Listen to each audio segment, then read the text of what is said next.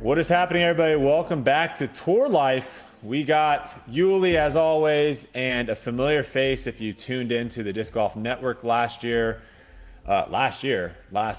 We've got the 2023, fresh off his win at the Las Vegas Challenge. Back to back? Is that correct? No. No, I won back in 2019. Been a Yuli, while. first question already failed. Close, close. Just already butchered it. It We was got his first ever Elite Series win was the Las Vegas Challenge, though. So okay. pretty awesome to be able to get it again. We got a lot of good topics tonight. A lot of things dropping, happening. New updates from the Disc Golf Pro Tour. Obviously, a lot to get into with the Las Vegas Challenge. Not only with Calvin, but some other things that went down during the tournament. The European Open is now a qualifier. You have to qualify for it, which was news to me. We have more updates on the Natalie Ryan lawsuit. The Disc Golf Pro Tour's end of the season awards got a little bit of a fresh update as well. So lots of things to talk about. We're going to jump in first with Calvin. Calvin said he's going to stick around to talk about these other things, so I'm interested to kind of get his opinion as well. But I kind of want to just go through real quick the tournament because the first round was a weird one. Like, scores were not great. I think everyone going into that day knew the weather was really bad. And so if you could kind of just hang on, I think people looked back and saw, I think you shot, what, 3 under the first round? Yep, I shot 3 under. So I think people look back and are like, oh my gosh, Calvin was like way out of it. When in fact you probably just you're kind of in the mix. That was a tough day to go low.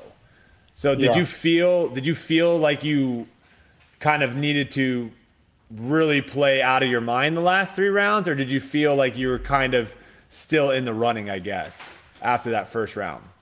Yeah, I don't think I felt out of it after the first round being a 4-round tournament. There's still a lot of golf left. I don't remember what the hot round was. Was it like 8 down?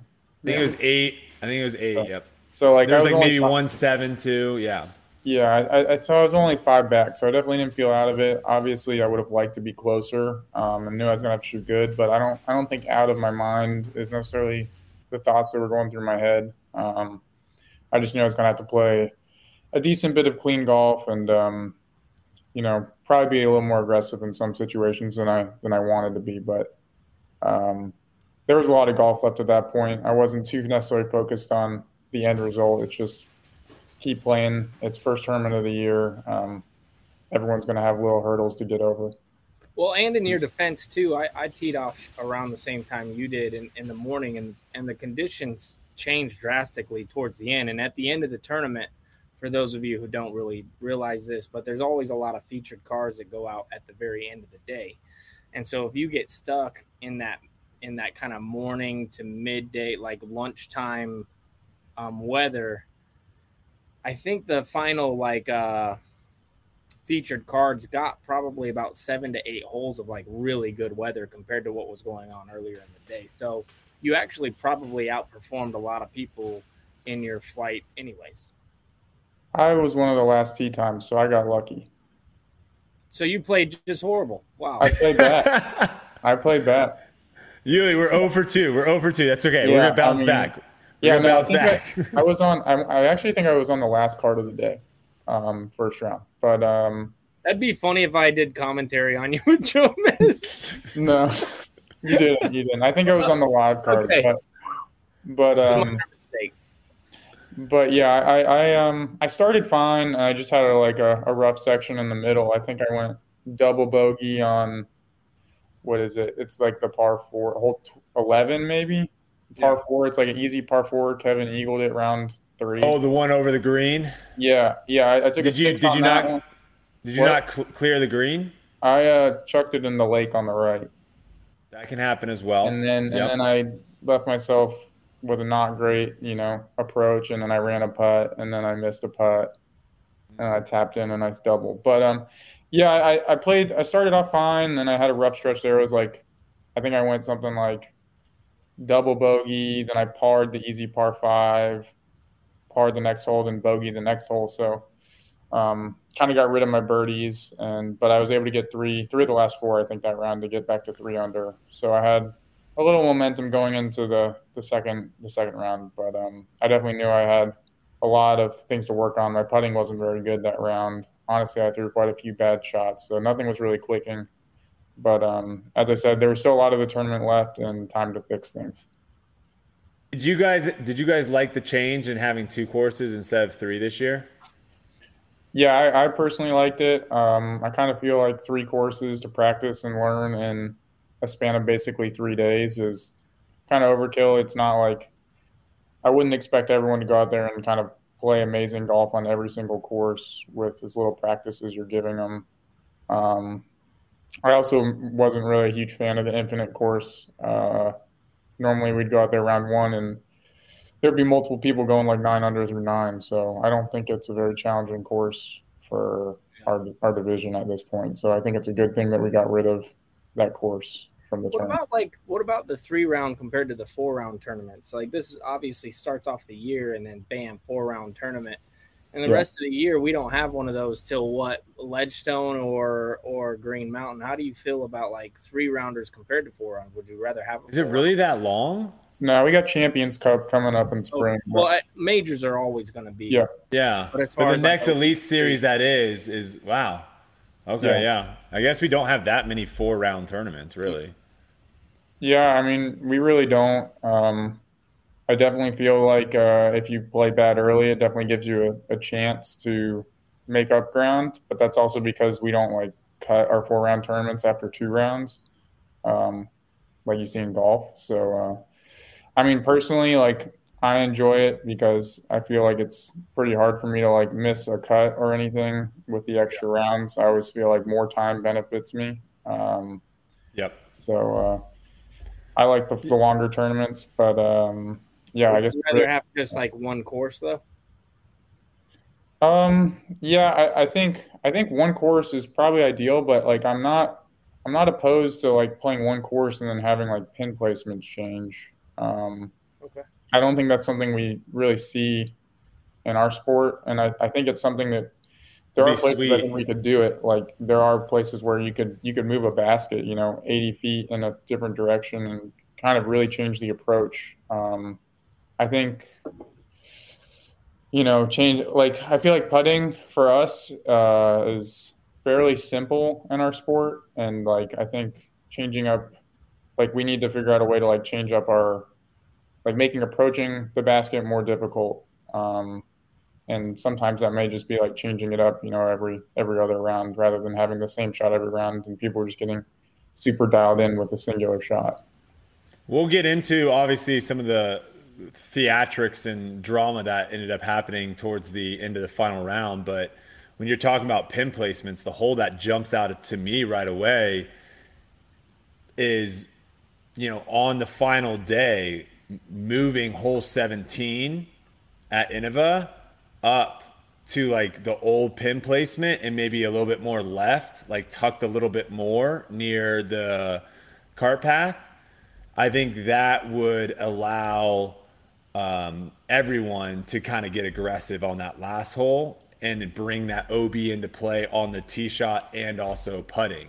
So I'm with you. I think the other thing too would be cool. I've always said if we could make bigger tee pads, you could essentially dictate what side of the tee pad you can throw from one day. And so that, if you think back to like Portland Open 2 years ago when they were when all of a sudden they were just like, oh yeah, these tee pads aren't good. You guys can throw on the sides of the tee pad. How that opened up so many different lines and angles for us. Yeah. That makes me think like if you can utilize that with some of these holes. Now, obviously Vegas is a little bit different because it's so open. But some of these other courses, if you can only throw on the left side of the tee pad, it very well could force you to have to throw a completely different shot than on the right side of the tee pad. And so you're not even necessarily changing the hole that much. You're just literally making the angle change, which forces you to have to throw a different shot.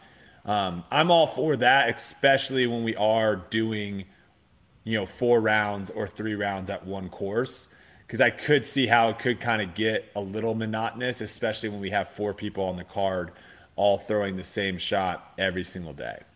Yeah. Yeah, I mean, I could see that working. I know Portland definitely, yeah, expanding the tee patch changed how that course played quite a bit.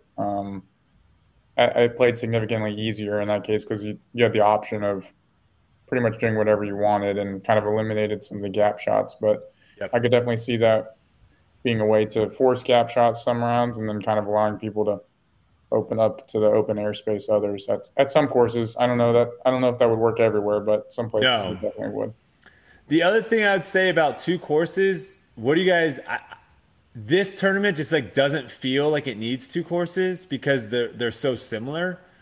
I like the 2 courses when it is like a Ledgestone or like a GC of where you get your Fox run, you're out in the open, lots of OB, placement shots, having to deal with the wind, and then you go into Brewster and you're playing against in the woods. Like I like when you have like those kind of contrasting courses. What is your guys' thoughts when it's 2 courses that are very similar to the point of where, if you just showed someone a clip, a fan of like, hey, look at this shot I had, they would not be able to tell you what course you were on.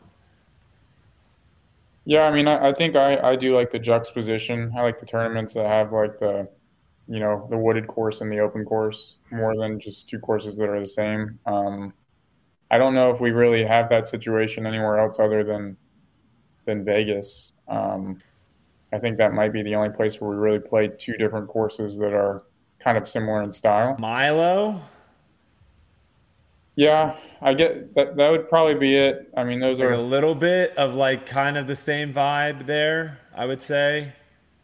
yeah. I mean, I can see that. I mean, because I think normally there's just one 20 something hole course out there, anyways, and they add extra holes. So So part no of one else the, jumping off. Yeah. Yeah, I What, don't think. what do you think, Yuli? Yeah, there's definitely not a lot of courses where there's multiple courses that we play anyway, and the ones that we do, Ledgestone, and then what do you call it? Green Mountain. Green Mountain, and then Worlds last year, like in Emporia. You play a couple different courses, right? Yeah. So Worlds usually you have a couple different courses, but I feel like majors should always be on one course. Personally, should be one course, 4 rounds. I feel like that would get your major champion. But I mean, what's my opinion worth? These guys do whatever they want. Whoever gets the bid in, that's who's getting the tournament. It seems like I've been saying that for years. On the infrastructure side, though, I also think like doing multiple courses has to be a lot harder on the Pro Tour, right? Like having to have signage and spectator parking and making sure that there's fencing up, and I just feel like there's extra work to be done when you have multiple courses than if you just had one course that you could focus on and making sure everything was perfect for that one course. And the sad thing is, usually the places that we play, honestly, if there's 2 courses, there's only one place that has 2 courses that I really love, and that's Vermont. I like those 2 courses. I like what they give to each other, but I do think on the property there, you could combine those 2 courses and make just like a Dream 8 team that would be phenomenal. And I'm like, I would rather play the black course at Ledgestone than play the other one, Eureka. Period. I was just gonna ask you, is that the one you don't like, Eureka? Yeah, I mean, I don't. I would just. There's usually a better course when you have 2 of them. You know what I mean? And then you're like, okay, I'd rather play this one twice or 4 times anyway compared to the other one. Like I would have rather played the end of a course all the rounds instead of having 2 courses. There's usually just a better course, and so I always had a hard time like justifying like being like, well, it's sweet that we have 2 courses when usually there's an obvious better course right in front of you that you play. Yeah, for sure. All right, before we jump into the final round here, Yuli, do you want to have me and you kind of quickly recap our Las Vegas challenge? Because I'm sure people watching would love to kind of hear what happened with yours. Yeah. And then I can quickly kind of go through mine, and then we can jump into the man himself.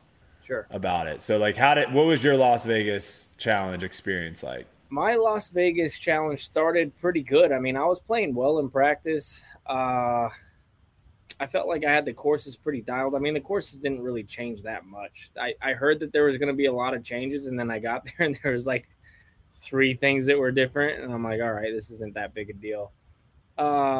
First round happened, and I was saying, me and Calvin, both Calvin and I got stuck in that bad weather, remember? Mm-hmm.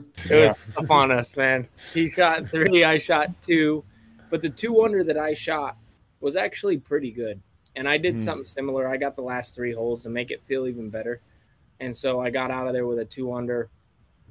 You go cap wrap flex on 17?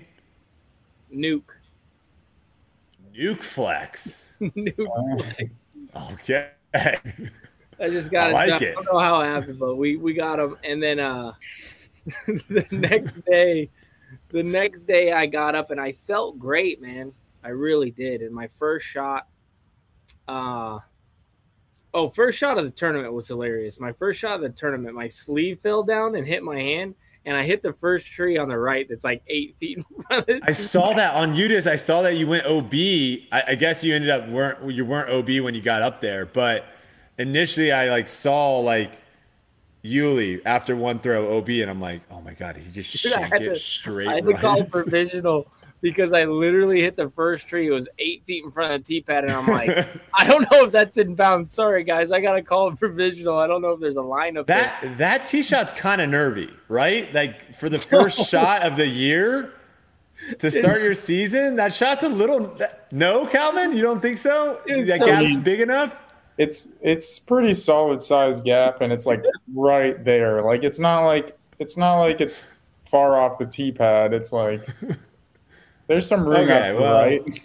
It's a little nervy. It's a little nervy for me at least. And so I definitely bogeyed the first hole, which was hilarious to start my year. I'm like, oh, this is gonna be just fantastic time. And it was just a battle the whole round in the wind. But then second round came, and I felt good, man.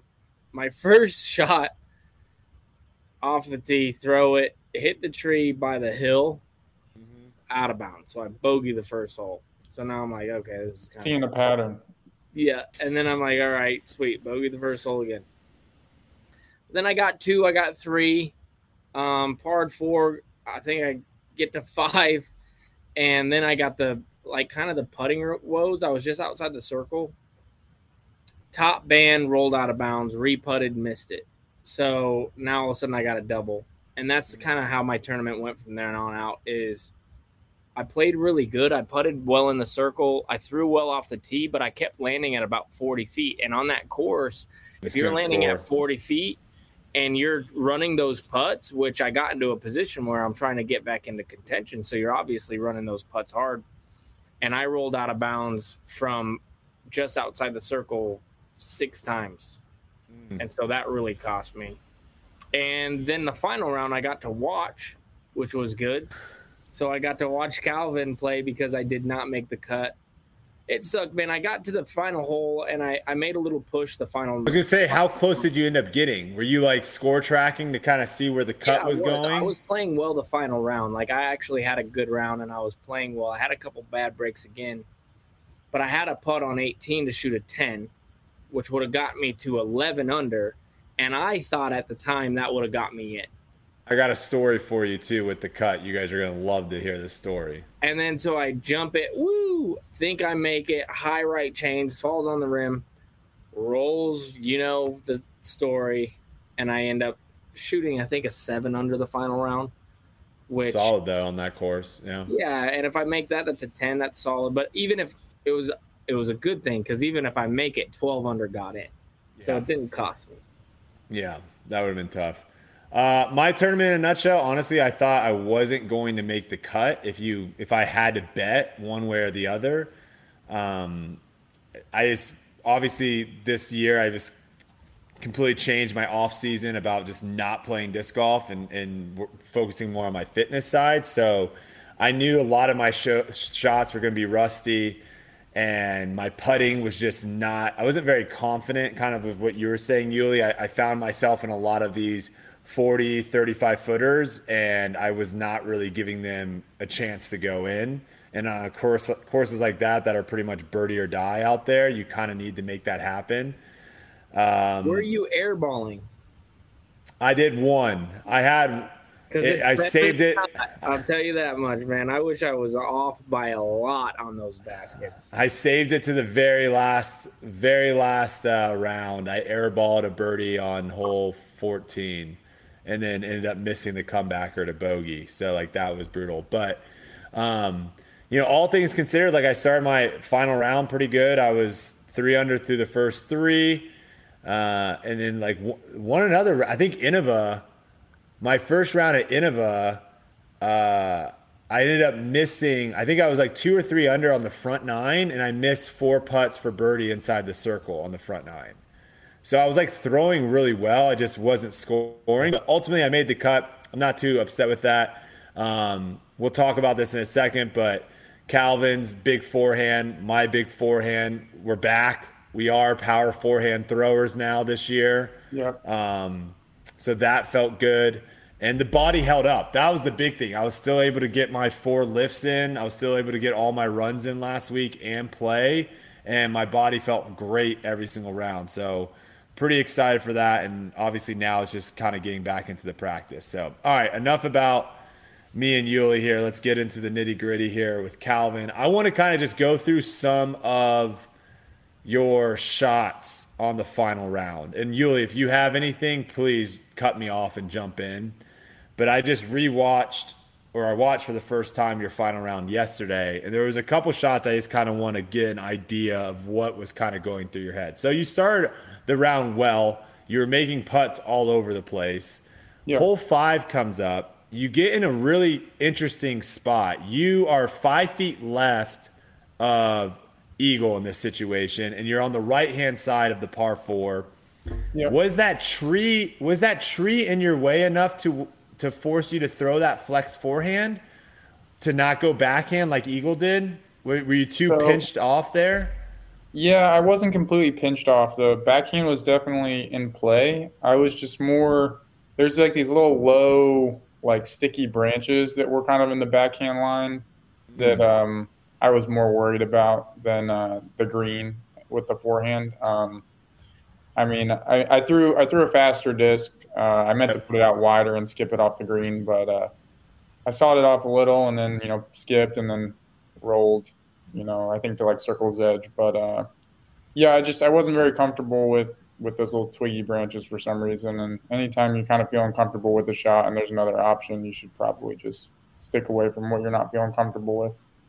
And the way you're putting at that point in time, I bet it was kind of like, I know the forehand's going to get me a putt. And the backhand, like you were saying, the backhand, something could go wrong to where you might not even have a putt. So even though the shot wasn't maybe the greatest and it didn't execute well, you still gave yourself a putt and ended up making it. So yeah, when you're confident on the green like that, it kind of opens up the ability of just being like, I'm just going to chuck something up there to give myself a chance. Because that was the safe play, I guess you could say, about just kind of having it skip off the hill and go down to the right of the basket. Are you a percentage guy, or are you like throw what's comfortable in that moment? Like, are you the guy there's a big gap, it's the obvious gap, but you've been throwing it a different shot a little better? Like for me, sometimes I'll go sidearm turnover on like up shots to where it's like an easy hyzer, but that's like my go-to. I know I'm going to get up and down. In situations like that, when you're battling for the win, do you go to the percentages and say, okay, I'm going wide because I know I'm going to get a or do you play to like park the hole? Like we were talking about this last week with Eagle or with Gannon, and they were talking about like landing on the tailwind side and really like focusing on getting to that side of the basket, where I have a different thought process where I'm just trying to get it close and then I know I'm going to make it. You know what I mean? I'm not really like thinking about those little details. Yeah, I honestly don't spend too much time thinking about what side the wind's coming on the basket. I guess I'd be more like you in that way, where I'm just I'm trying to get it close. I think it's how champions think, dude. I don't know, man. I mean, me and Gannon tied. So our playing style did not work. But maybe wait, what finish did you finish, Yuli? What place did you finish? We're 30th. We're 30th, and you guys are like 32.5 average. So take that for. Sorry, dude. Take that for what it is. I would have made it farther up though if I got enough round. See, that is true. All right, let's jump to hole 7 now, Calvin. Hole 7. What after I think you were like 5 under through 6, right? Did you miss? I would 4 under through 6. I missed holes 2 and 3. I missed a circle 1 putt on 3. That's right. A bad tee shot on 2. So I would have been 4 under through 6. Okay, so 4 under through 6, which is honestly that's what you want at that point. Maybe you can get to 5, but hole 4 is a pretty tough birdie. So that you're in a good spot at this point. You double 7. What's going through your mind at this point in time? Because you've got this great round happening, and then all of a sudden it feels like I just completely ran into a brick wall.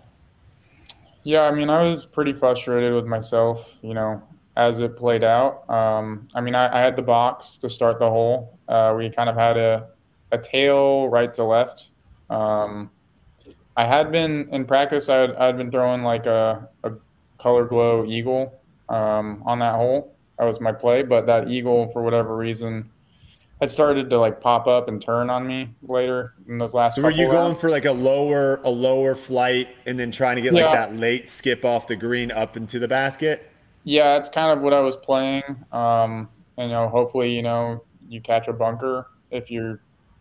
And then, I don't know. I hadn't had a whole lot of luck throwing the high driver shot, but and honestly, when I threw it, I ended up changing my disc to the new fairway that I'm throwing, the Vila by Millennium, and it's similar to an eagle. I threw it and I didn't feel too bad about it, but the wind just got way under. It got there so fast, like it had no chance really of sticking. Like I had to nail a bunker, or I was toast with how fast it was coming into the green. So when I saw it hit by the basket, I wasn't surprised that I went out of bounds. And then I just threw an awful approach. I just threw it from the drop zone. I just threw it flat onto the green, which, if there's one place on that course that's sticky, it's the golf greens. Like you can't hit flat. If you're going to hit them, they got to be with some kind of angle to pop off. So it was just too – the first one I wasn't – I was upset because it's like a 400-foot par 4 that I'm now best case scenario is a bogey. But, like, that can happen. But the drop zone shot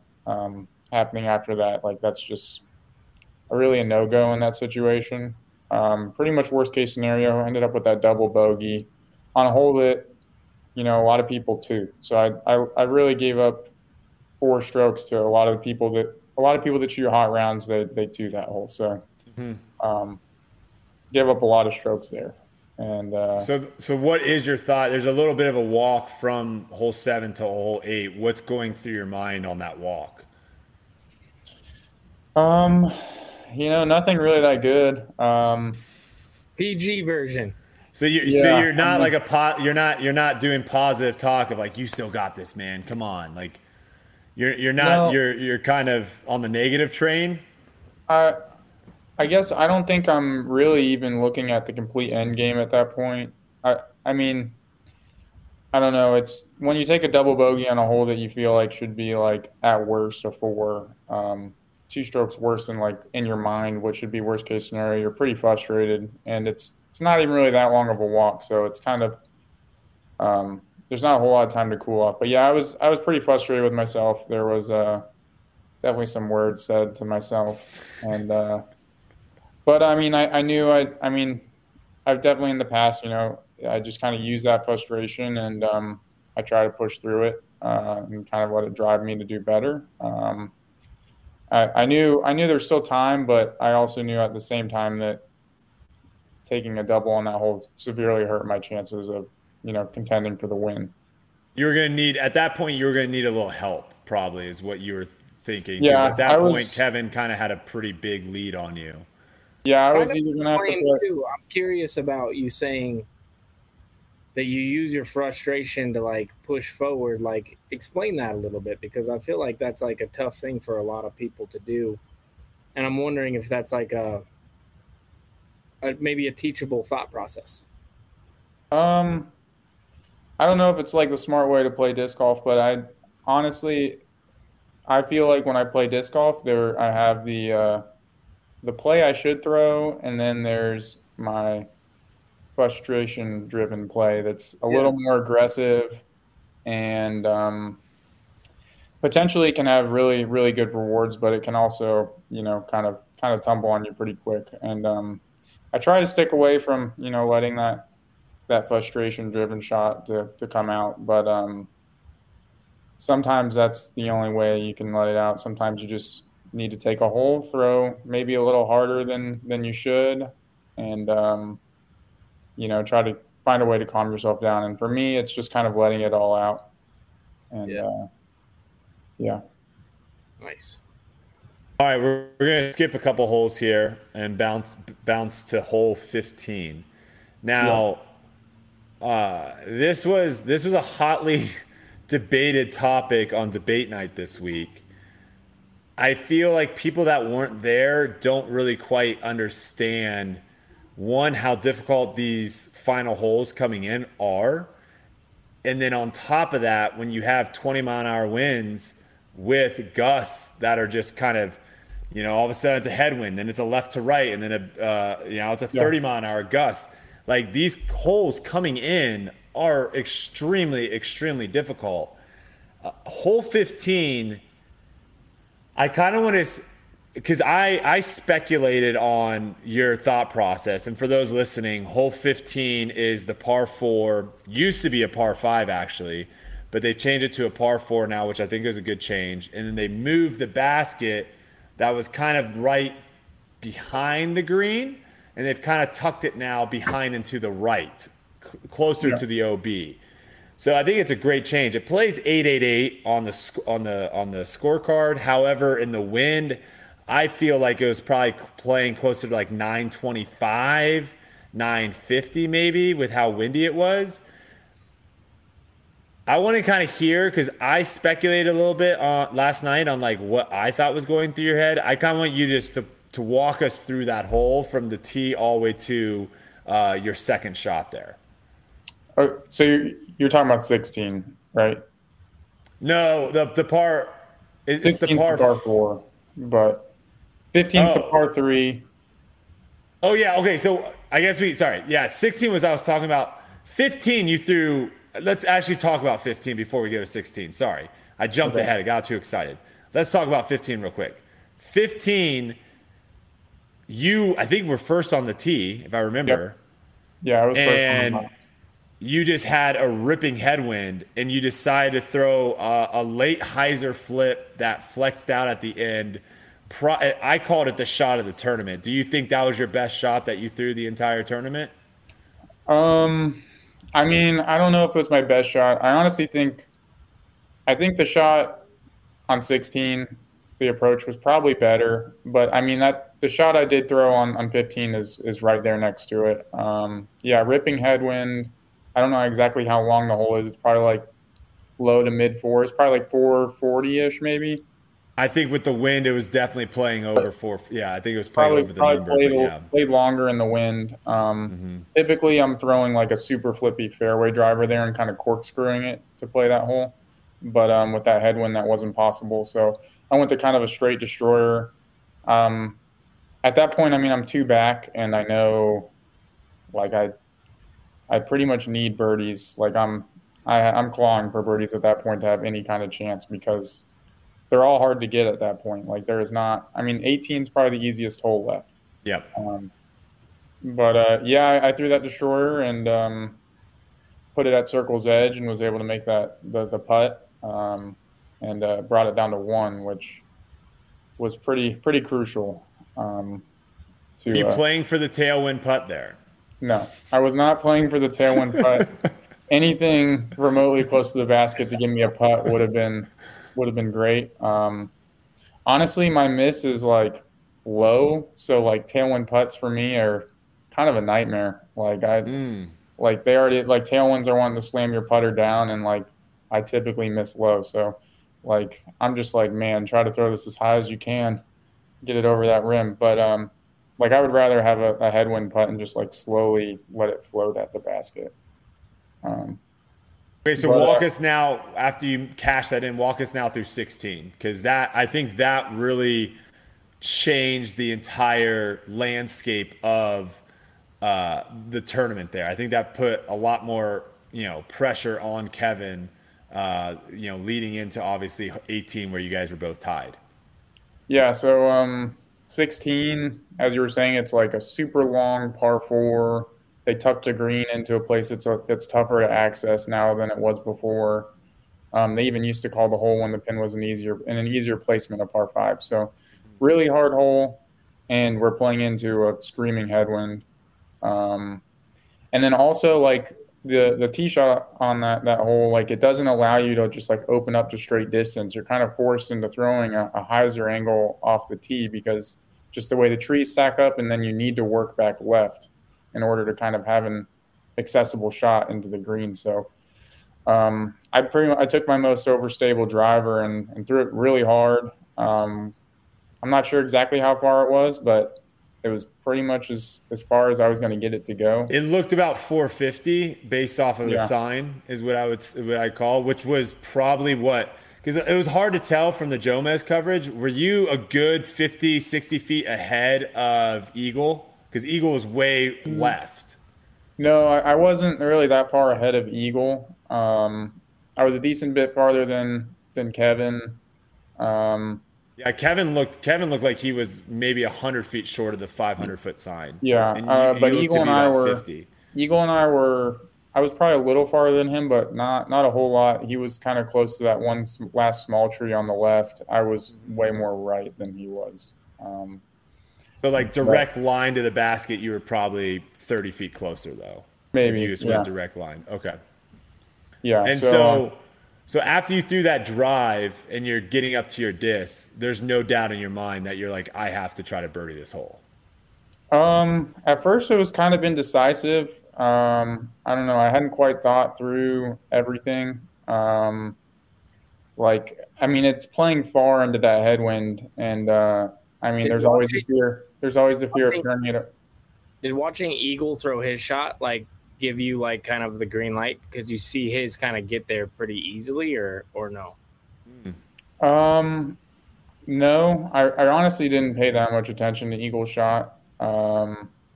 Like, I mean, I saw it turn, and I saw him go out of bounds, but it wasn't. I don't know. I wasn't like I don't in that situation for me. It's like yeah, it's good to have the wind read, but like if I'm going to throw the shot to get to the green, I need to just believe in myself. So I'm sitting there battling myself as to whether or not this is my moment or not, in order to make up that one stroke. And I had two discs in my hand. I had like my layup Firebird play in the hand, and I had that Quasar that I threw off the tee in my hand as well. And Okay, so it was the same disc. it Okay. was the exact Yeah. same disc. And I kind of came to the conclusion that like I had just thrown that disc. It didn't like roll over or do anything weird, and that shot honestly like was probably going to be shorter shot than 17. And if I wanted to be tied going into 18, like that was my moment essentially to flip the script from being the guy chasing the lead to maybe having a piece of it. So yeah, I decided to go for it, and pretty much yeah, threw a very similar shot to what I did off the tee, and I got great ground action when I hit that hill. Combination of that hillside and then maybe just the headwind, it just pretty much stopped it. Even I think it went right even. It did go a little right. Yeah, you got a little anti-skip out of it. So I got some pretty fortunate ground action. I know like the second round we played that course, like I threw and like I got a huge flare off that hill and ended up like 80 feet left. So, um, I definitely some fortunate ground play there as well, but I gave the disc a chance to stay there and it did. And, yeah, got a really key birdie, coming down the stretch. So not a rangefinder guy. Did you range find kind of to see how far you had to throw to clear that green? No, I did not have a rangefinder. I didn't travel with one. I do have one. Honestly, I don't normally bag it. I I don't know. I feel like it would be kind of a little hypocritical. I'm kind of in the camp of we shouldn't be using rangefinders during the tournament. Um, I think that's why you go out there and practice. Like if you want to give yourself notes, like bring a notebook out and practice, and you can laser yourself and put it down in a notebook. I just I like that. yeah, I think that's part of being a professional. You know, you go out there, you do your homework, and you know, your homework can involve that rangefinder. But I think when it comes down to playing, like I don't think other competitors should have to wait on you sitting there and using your electronic device. And I don't know. It's just not something I necessarily think should be part of the actual tournament. Um, I will say it does look kind of weird yeah, seeing, like having someone bust out like a notebook or something, kind of looking at it. That to me probably looks a little cooler than someone like doing this. I use a rangefinder, but I wouldn't be opposed if they outlawed it or banned it. yeah. I mean, I would just it's like the just caddy books to be a little bit more prepared, I guess, or detailed. If they did yeah. do that, that would Yeah, I probably be a mean, little I could nicer. definitely, yeah, I could see that. I don't know. I definitely, you know, throw a lot of shots in practice from different spots, so I have a pretty good idea of where I am and mentally note landmarks. So I had a good idea of how far I was, and I did have one practice round that I played with Zach Melton that actually played into a very similar wind. So I was fortunate to where it wasn't the first time I was ripping into a pretty stiff headwind on that approach. And I had seen myself do it before, just not in a situation where anything actually mattered. Mattered. Zach Melton's a pretty tough guy to beat sometimes. Yeah, It's good training right there. yeah, All right, he's a good let's ju- talker. let's jump ahead because hole 17, nothing really. You know, you threw the best shot of the group, but that hole was just playing, and it was interesting what you said about you were thinking on hole 16. The shot I have right now is probably very similar to the shot I have to do on 17, but I'm like 50 feet closer, so I might as well Yeah, just go for it here. You almost got the remarkable 15, 16, 17 birdie, which I don't know if anyone. I would doubt that anyone did that. I think there was only like 6 or 7 birdies on hole 16 the entire final round. So you almost pulled off the impossible there. So let's jump to 18 real quick. All tied up. You've got the box. At this point, AB and Eagle are pretty much out of it. Everyone in the clubhouse is pretty much out of it. It's going to come down to you or Kevin. You're teeing off before Kevin. yeah. Was there? What was your play? I guess what was your play on 18 on the second round? How did you play 18? I always played to like that second landing zone. Um, I basically I was throwing a hyzer into that second landing zone, and Okay. then trying to throw, you know, some form of putter or mid into the green. So your strategy, it wasn't like you wanted to go more aggressive to put a little pressure on Kevin there. You were going with the same shot that you went in round two. Yeah, same. Well, yeah, I was going with the same shot that I did. Definitely didn't execute the shot that I envisioned in my head. Um, I pulled it, like I've said that already, and definitely chunked off more of that fairway than I wanted to. I mean, I threw it pretty hard, which in my head was my miss. Like my miss in my mind was make sure if you go out of bounds, you're going out of bounds in the pond long. Give Yeah. yourself the easy approach for par. But yeah, I pulled the disc. I was definitely a little worried when it was out there flying, and then when it stuck over there, I was a little shocked. I was surprised that it actually made it that far, but definitely was feeling pretty good about my chances of getting a birdie on the hole, which I wouldn't be surprised at that point if that's what was needed just to push a playoff. Was that the same disc that you threw on 16? Yep, that's the same exact disc I Okay. threw on 16 twice. Yeah. Okay. So you stuck it basically right next to the sidewalk, which you were going to have I was like, oh snap, he's gonna have like a little awkward kind of like run up with this weird with the OB right behind and then on the hill. But you were so far up there that I didn't think it was gonna be too much of an issue. Walk us through what was going on with like Kevin's shot. And Yuli, I would love to kind of hear your thoughts too on like Kevin's play because to me it looked like he was playing for short of the sidewalk. I think it was a misrelease, honestly. I think he got a misrelease, and then on top of that, he got like a really horrible wind bounce. I think he's going for the fat part of that fairway across the pond left, and I think he might have just let it go a little bit low and then not get any lift at all. And because of that, it just dropped, and then it looked like, the worst shot of all time. I think that it was just a little bit of a misrelease with height, and then he didn't get those results. I don't think there's a situation after seeing Calvin do what he did where you're not going for the fat part of that fairway over there. You can still birdie it short of the cart path, but it is like 420, 430 over there. So yeah, but it's also the disc a lot harder. The disc that he chose it looked like his go for it disc. It didn't look like he chose like something slower, because then that's what I would think you would do is take something like an overstable fairway driver and chip it over to the left-hand side. And he's not going to make a big-time mistake like that. But, I mean, the only person who really knows is him. Calvin, any thoughts when you kind of saw him throw that shot and when you saw it ended up being OB?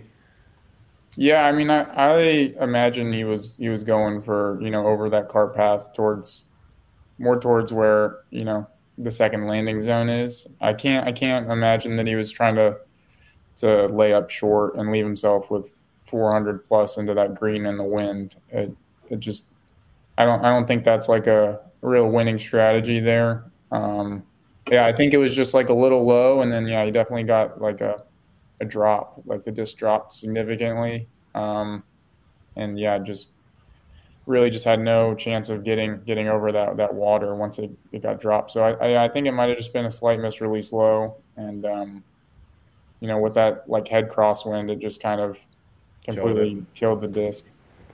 So I mean, are you walking up at this point being like this? I just won this tournament.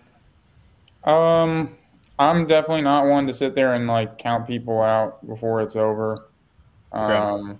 I mean, I'm definitely feeling pretty good about my chances. I mean, Kevin's, still got a long way to go to get to the basket, and, he's going to have to, give himself a putt to, in my mind, to really have a chance at even making me, do it. I don't know. I felt like I had a pretty easy birdie, but like a really, really easy par. Yep. And, I mean, maybe there would have been a lot more pressure if he had put, a shot close after going OB. And, maybe that birdie isn't as easy as I feel it is now, or like how I felt when I got up there and he was still, 200 feet away from the basket. But, yeah, I mean, I am feeling good about myself, but I'm definitely not counting. It's not over till it's over. Yuli, anything else to finish up with the LVC here? With Calvin's performance? Then we got to talk about how close he was to actually making it. That was nuts. Like, it almost dropped straight down into there. Which would have forced you to have to actually birdie it like you were talking about. I would have had to make that like 30 to 35 foot putt. Yeah, you had already laid it up kind of to guarantee the par. So that was I wasn't going to push the OB, after seeing where his third shot landed, like I'm not going to put any OB into play. Like I just skipped it up into that hill. I left myself with a chance at the putt, if I needed it or whatnot. But that would have been a pretty nervy putt if he had thrown it in, 30 to 35 footer in wind, OB right behind the basket. Certainly would have been one to think about. Yeah, and then my next question is when you're up there battling with, the final round was Anthony, Kevin, and Eagle. When you're starting that round, are you thinking like, no, I'm the man, like I'm the best player on this card, they're gonna have to come get me, or knowing that Eagle has the titles that he has? I know when I'm playing in big situations, I kind of single some people out to where I can be like, oh no, that guy's kind of gonna fold, like I don't really have to worry about him yet because of just the way that people are. Do you have that same mindset, or do you just like focus on yourself, don't care who you play with? I think I'm pretty focused on myself. I don't know. I think when you get into final rounds, one round, it can be anyone's day. So I think in my mindset, it's like, anyone that's put themselves in that situation through 3 rounds, they're literally as close as they're ever going to be to winning it. They just got one more round ahead of them. So I focus more on myself. Don't think necessarily too much about the competitors. Maybe think a little bit about who I'm battling with, coming down the stretch with a few holes left. But at the beginning of the round, I'm just trying to focus in on myself, get as many birdies as I can, because regardless of what they do, if I'm sitting there and stacking birdies, they're going to have to be doing that too, or else I'm running away with the tournament. And then I saw an interview with you that you did, I think it was after you won, and you were talking about like knowing Kevin's game plan, like you're going to push the envelope. You were going to kind of be a bit more aggressive. And I really feel like that had a big time factor in winning the tournament, obviously. Have you ever done that though? Have you ever gone to holes and just laid up knowing that people were kind of going to get into trouble? Because I feel like that's what he was kind of doing. And honestly, I don't mind him, the plays that he made, only because the shots that you made to win the tournament were incredible. They weren't easy shots that anybody in the field are going to make over and over and over again. Those were risky shots. And if you mess one of those up, it's over and Kevin wins. Yeah. I think can't think of many instances where I've necessarily played the end of a course that way. I don't think I've really put myself in the situation where I'm coming down the stretch and I can, kind of wait for someone else to mess up. But when I think of all the times I've won, it's not like I've been blowing the field out and, could walk it in. Honestly, I don't know exactly what it is, but I mean, I've had 3 playoff wins, and then all the other wins I think I have are probably within 1 or 2 strokes. So everything's always been close, and laying up has not really been a choice. So your brain's going to explode if you have a 4-shot lead with 3 holes to play. You're not going to know what to do. Yeah, I don't want to put myself in that situation. But no, I mean, I did know kind of what Kevin's game plan was going to be. I watched his round 2 coverage. So I saw how he played the back nine, and it was certainly more conservative than I was playing it. And I knew going into the round that if I was close going to the back nine, I was going to have opportunities to make up strokes on the back nine to possibly contend for the win. Granted, I mean, whether or not you actually execute those opportunities, I don't think if I played, if we go to the last 4 holes of that round and it's me versus Kevin heads up like that, he probably wins 90 some odd out of 100 times. In that win, what? You're saying in the same conditions? Same conditions. I think Kevin wins 90 some odd times out of 100. You're telling me that, because I'm basically what has to happen in the situation is I have to birdie 15 and 16. Yeah. Oh, yes. Sorry. Yes. You're probably not if I'm playing the last 4 holes, I'm back 2 holes, 2 strokes. I think. No, there's a real easy chance that your 16 shot is just a little bit worse than how you pulled it off, and you go OB and you bogey the hole, and now Kevin can just walk it in. Yeah, but so it's even let's say in some of the scenarios I birdie 16, it's what are the odds I birdied 15 right before that?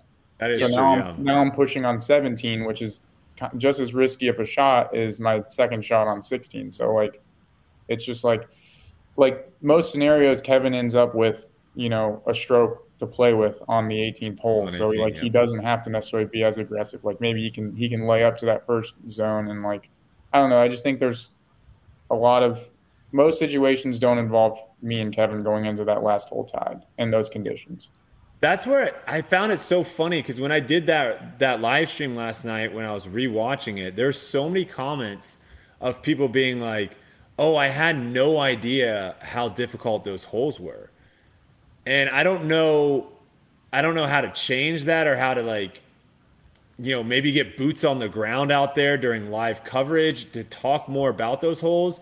I just think people completely overplayed how like people just thought your birdie on 15 and 16 was like, yeah, duh, it's Calvin. Obviously he's birding 15 and 16. And then people thinking that you having a putt on 17 is like, yeah, of course. It's like, what? It's not that. Like those 3 holes are freaking hard. To give yourself even one circle, like one look on those 3 holes is an impressive feat. And so I think that was really missed during the live. And maybe it was over. I don't know. I just don't think you got the credit that you deserved on how well you played those last 4 holes. Yeah. Yeah. I mean, like I could not be more happy with the way I played those holes. Like, oh, cat. I just don't think there's very many situations where I birdie 15 and 16 in the win that we had to actually put pressure on Kevin and create the situation that I did. So, yeah, I mean, those holes are incredibly difficult when there's no wind, and when there's a screaming headwind, they're, almost not gettable. It seems like. I mean, I'm sure 16 Oh, go. Finish. Yeah, finish. I assume 16 was probably the toughest playing hole on the course that day, or maybe at least the least birdied, maybe not.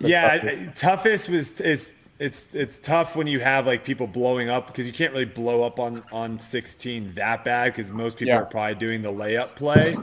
But yeah, I think 16 was for sure the least birdied, and 15 honestly might be right next to it as far as like between those two. Yeah, I doubt that there was more than like 14, 15 birdies the final round. So, and that's with some people going out a little earlier in the day when the conditions were a little bit better. So, all right, I do have one more question. This is more of like a bigger picture question, because I feel like the story of Calvin was, this guy's so good, he's a top 5 player, but he can't win. Mm-hmm. Was that something, because that was maybe 2 years ago, I remember that kind of happening. Was that something that like has motivated you? Because I don't think that story obviously exists anymore. But did you use that as motivation, kind of hearing that you're a top 5 guy, but you can't finish, you can't close one out? I don't know if I use that as motivation. I kind of feel like I'm always trying to go out there and win. I don't know. I honestly feel like there's a lot of takes in disc golf media that are just like super off base. And let's hear them. Let's get after it. I don't feel like, I don't know. I just feel like sometimes it's kind of why I don't really pay attention to most of it anymore. It's just like, I feel like we have people talking about these courses and like they don't know what the weather is. Like they just sit there, like we'll take 15 and 16, for example. They just look at a hole map and they don't take into account the weather or, kind of like the style of how a person plays, how difficult, that shot might be for their play style. It's just like, I feel like there's so many intricacies to the game and like actually looking at a specific player. And I don't know. I feel like a lot of times we have people just, we might have lost Calvin there for a second. I think he was about to throw someone under the bus, and I was really interested to see what he was going to say. All right, we'll try to get Calvin in here. Hopefully he can join back in. But that is interesting what he's talking about being, I can definitely see where he's coming from. And that's a great point of saying how maybe the announcers don't really know that play style and how tough it is for that person to throw that exact shot. I feel like that is so. I mean, you've done commentary when you haven't been on the ground, right? It's hard. Yeah, it is hard. Like if you're not to know people's games, and I feel like I do try to explain how tough it is and what the conditions are. But luckily, like I've been around and I've played so long that I understand that. And I'm like a weirdo, man.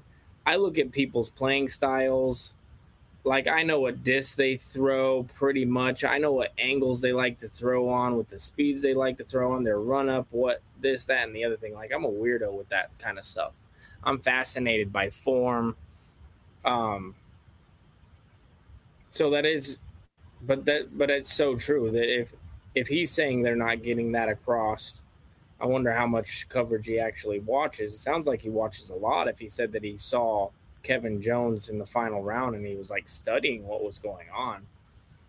It's such an interesting thing because I think that's so cool about disc golf is I find myself doing that a lot too, of where if I'm struggling on a certain hole, I'll go and watch coverage of like what the leaders did. Like, how are they playing this hole? Because clearly I'm not doing it right. Like they've got to be doing something differently. It's always a bummer when you see that they're playing it exactly the same way as you are and you're just worse than they are. But yeah, no, I think right now disc golf is again so young that there are just so many different voices that are trying to get into disc golf media and trying to be a voice and trying to have these hot takes and trying to say stuff. And I think Calvin still thinks he's on. he just texted me, "Did I fall off the call?" All right, we're gonna see if he can rejoin here. But yeah, I think it's just growing pains, right? I think also the issue we have is let's just say when you retire, when Sexton retires, when Philo retires from actually playing, and some of these other people, there are going to be people that have been in the nitty gritty. Because I think disc golf is way different. The landscape is way different right now than it was even 10 years ago. Yeah. So if you haven't played in the last 10 years, it's going to be tough for you to kind of really give a good of, hey, this is what's happening. This is what's going down. So, all right, Calvin, you didn't miss much, but you're back. And I'm back. We feel like you're about to just drop a bomb on some disc golf media. So if you have other takes that you want to go for, by all means, let it happen. If not, we can go into the next topic here. We can go in the next topic for now. Okay. I got one more question for you though, Calvin. All right. So Perfect. Moving forward, you got the big win in Las Vegas, first tournament of the year. Major championships, is that where your focus is? Is that the big ones that you want? Or are you just going tournament to tournament trying to do your best? Or is that in the back of your mind? Yeah, I mean, I think majors definitely in the back of my mind. I've definitely put more importance on those, like last year in my mind than I have in the past. I just haven't pulled one off. I haven't, come through and finished one out. I definitely gave myself plenty of opportunities last year. I was on, I think, three final round cards at majors. It's really good. Yeah, not bad, but I didn't win any of them. So that's also not good. But yeah, but like a win like this is a building block, obviously, and so you're probably feeling pretty good about your chances moving forward. And what is your like mental preparation? Do you try to prepare differently for those tournaments because they're more important, like mentally, or are you just like, okay, I'm going to stay patient. Once I get there, I'm going to do this? Or is there certain things that you're doing different? I mean, Brody took a different approach this offseason, getting his body into shape. Do you do things like that, or is it just like I think when after day? Yeah, I think when it comes down to the majors, I don't know. Mentally, I feel more locked in, or at least I did last year. I just felt, way more focused on every little aspect of my game, where I wanted to be, where my misses should be if I were to miss, and at any other normal Elite Series event, maybe I'll go out and play pickleball or something, 3 nights a week. At a major, I'm a whole lot less inclined to do that. And, I'm just way more locked in on the actual tournament itself. And that's not to say I'm not focused at the other ones, but I think you just won. You can say whatever you want. I think my entire focus, is completely on the event at the major, as opposed to a normal Elite Series. I want to go do something that's fun in the afternoon, blow off some steam, and I'll go do that. All right, let's jump into the next topic here. The Jomez intro video. Was that one of the best pieces of disc golf content we've seen? What are your guys' thoughts? I thought it came out incredible. I thought it was sick. I don't know if they're going to do that for multiple tournaments this year, or if that was just like we're doing it at the beginning. Yuli might have a little insight with us on that, but I mean, that was a sick intro. It got me hyped. I was there and I kind of could see what they were doing, and I was still hyped to watch it. Yeah, I mean, I thought it was pretty sweet. I also got to participate in the filming of it, so that was cool. But I think, I don't know, based on the past, I feel like Jomez always does some cool things like that at the beginning of the year, maybe for the first event. I don't think they're probably going to carry those through, but I could be wrong. I don't know. Vegas also has, a pretty obvious theme to go with. I don't know if every venue we play at does, but maybe for majors, Yuli? A little major hype video? For that. I think sometimes we do a little hype piece for final rounds and stuff by, getting Germ, in my opinion, about something, and then they put a nice little video of like maybe the past 3 rounds. You know what I mean? Like a little hype pieces like that. I'm sure we'll do more of those, but in Vegas we always have some sort. Usually they're goofy. This time it was a little more serious and well thought out. And shout out to the producers who produced it. That was good stuff. And the editors too. That was well edited. Yeah. I don't think that moving forward we're gonna have like one every turn. Okay. Even though cool. I can only dream. I just feel that, to me, is like the stuff that I feel could help push pro, live, disc golf, post-produce, whatever it is, can help push it, because that is such a shareable piece of content outside of obviously the ridiculous highlights and putts and throws and all that stuff. Yeah. But like leading into a tournament, to me, like that's what I would love to see kind of buzzing around on social media, is those types of pieces, whether it's the entire field or if it's a particular one person. I love seeing more of that stuff. They did say that Calvin was a sure thing in there. You were the sure thing. Was I the sure thing or like the safe bet? Well, I don't remember.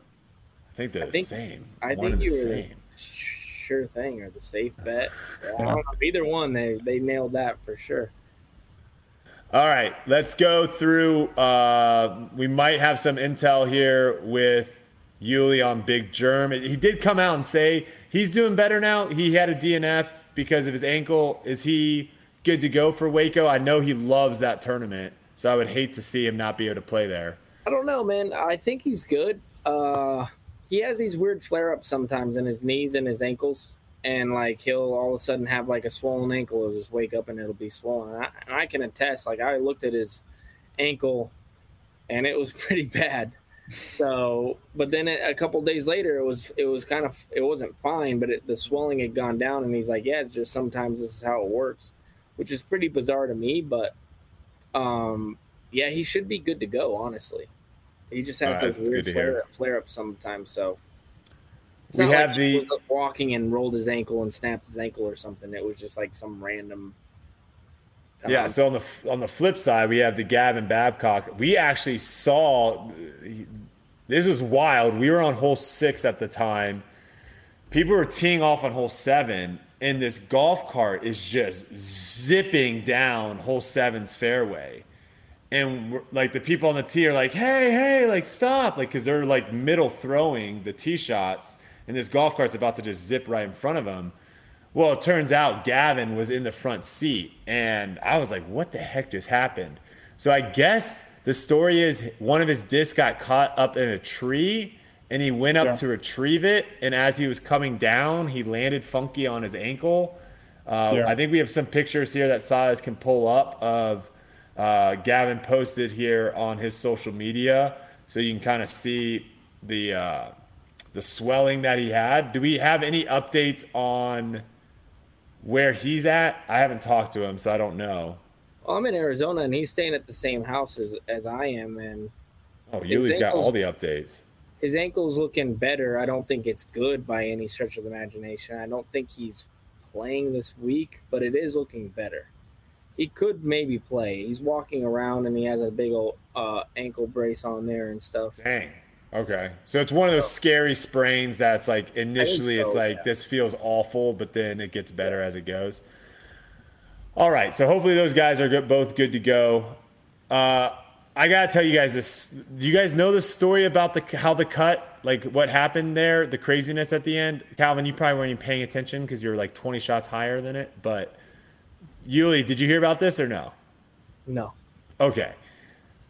So I'm playing with Gannon and I'm blanking on the other person. I'm playing with Gannon and someone else that are kind of near the cut line the entire tournament. Entire final round 3. I thought going into round 3, I was like, the cut line's probably 10 under, is what I'm thinking. If you shoot 10 under, you're probably safe. Well, we get to hole 17, and the cut is at 11 under, which I was like, all right. I mean, I thought 10, but 11, whatever. We get up to the basket on hole 17, and you can look across and kind of see hole 18. And we've been obviously looking at the leaders, and because I'm trying to help Gannon, because he's like right there. I'm trying to help kind of do the math of like who's below the cut line and like can the cut move and all this stuff. And I'm telling him, I'm like, if you shoot 11, you're fine, dude. You're in. And at this time, I see Cole Redalian. I always say his last name. Redalin. I see him at 11 under at this point. He's lining up a putt short left of the basket, straight headwind from like 40 feet. And I'm like, does he not realize? Like, he's putting for birdie. I'm like, does he not realize that he can just lay up, tap in, and he's made the cut? I'm like, we know, like, if you airball that putt, and we've seen people do it, if you airball or you chain out, like, you can get a roll away, and all of a sudden, like, now you have a putt for 30 feet to make the cut. I'm like, just lay up. Does he not know where he's at? Juices it, cashes it, just like major fist bump, like, yeah! And I'm like, what? Turns out, after the round, I bump into him, and I'm like, Cole, I'm like, bro, did you not know that you were like safe? You could just lay up and you're fine? He's like, no, dude. He's like, Bradley was 11 under and was 10 feet closer than me and had a birdie putt. If I miss and Brad makes it, the cut goes to 12, and I miss the cut because I'm at 11. So what ended up happening is Cole makes the putt to go to 12, Brad makes the putt to go to 12, and these 7 or 8 guys that were all in the clubhouse at 11 thinking, oh, we're good, the cut just jumps from 11 to 12. And I'm just like, oof, gosh. Wild stuff for the bottom guys. But you know, when you're bottom feeders like myself, like that's what we live for. We love seeing that stuff. It's incredible. Because now you're not having to fight for, you're not having to go into the final round being like, I might not cash. One of my favorite things to say is there's no pressure like last cash pressure. And there isn't. And this is my theory on it, is because for me, like personally, having to battle for last cash, my expectations are a lot higher. And so if I'm battling for last cash, I'm obviously playing bad. But then you're battling with the other guys who are probably playing pretty good, because they're made. And so now you're in this like spot where you're playing against some guy who's like fist pumping 30 footers. And you're like, wait, this guy's actually trying to beat me right now. And then your game's in shambles, obviously. So you're making the silliest mistakes ever. And you're trying to beat somebody who's actually playing really good for them. And you're playing really bad. Dude, it's a mental nightmare for last cash, I'm telling you. It brings me back to my cross-country high school days where I'm running my heart out, right? Like I'm like running at a 9-minute pace just to try to, do like 27 minutes or something in a 5K. And I'm just like, and I'm just running, right? And all of a sudden this guy just sprints by me. And I'm like, what? And I'm just running. And then like within 30 seconds, the guy's walking. So now I pass him and I'm running. And then all of a sudden, 30 seconds later, he sprints by me. And I'm like battling this guy that is just sprinting and walking. And I'm like, I'm not fast enough to just like, I'm all the way in the back where this sprinter walker that has no idea how to run cross country. And I'm battling this guy for my life. And it's just like, it is the worst feeling. If anyone has ever dealt with that, it is the worst feeling in the absolute world. And there's nothing you can do. You can't run faster. You blow your heart out. No, that's all I was going to say. No, so just imagine this. Like, you're like, imagine Calvin battling for last cash. Obviously, he's not. When was that, Calvin? When was that last time? Do you remember? Has that happened recently? Like within the last couple years? Let's see.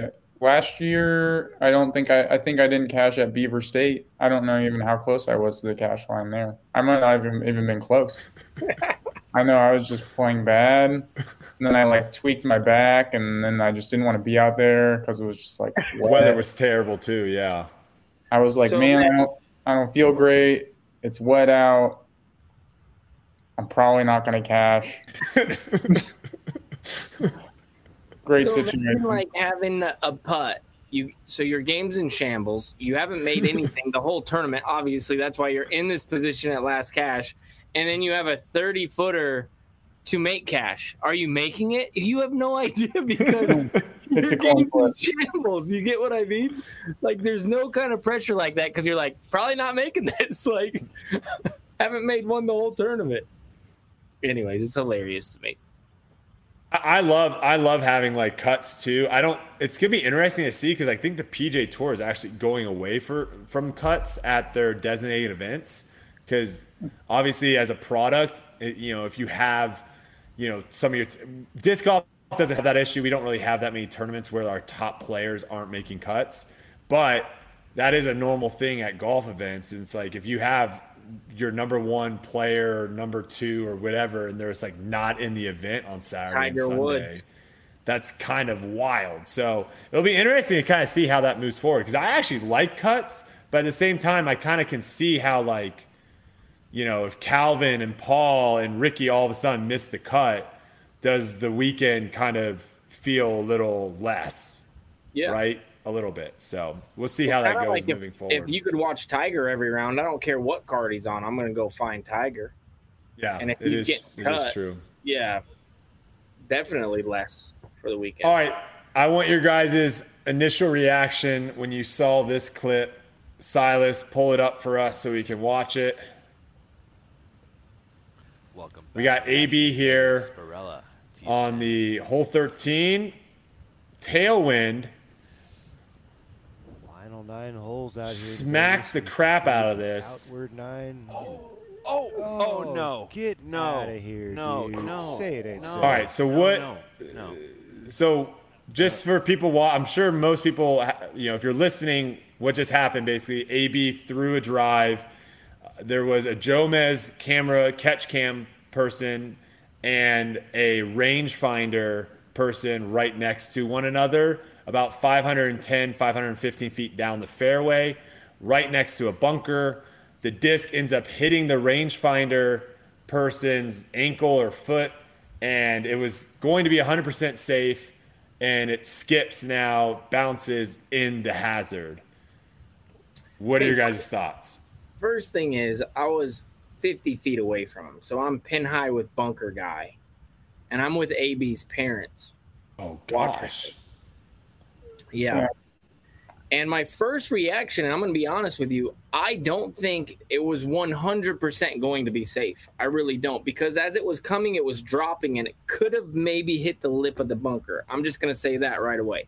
From my view, and it hit the guy's foot that's on the left side of the bunker. Yeah, but that's a bad angle. I'm telling you, it was going to have to go over the corner of the bunker, 1,000,000,000%.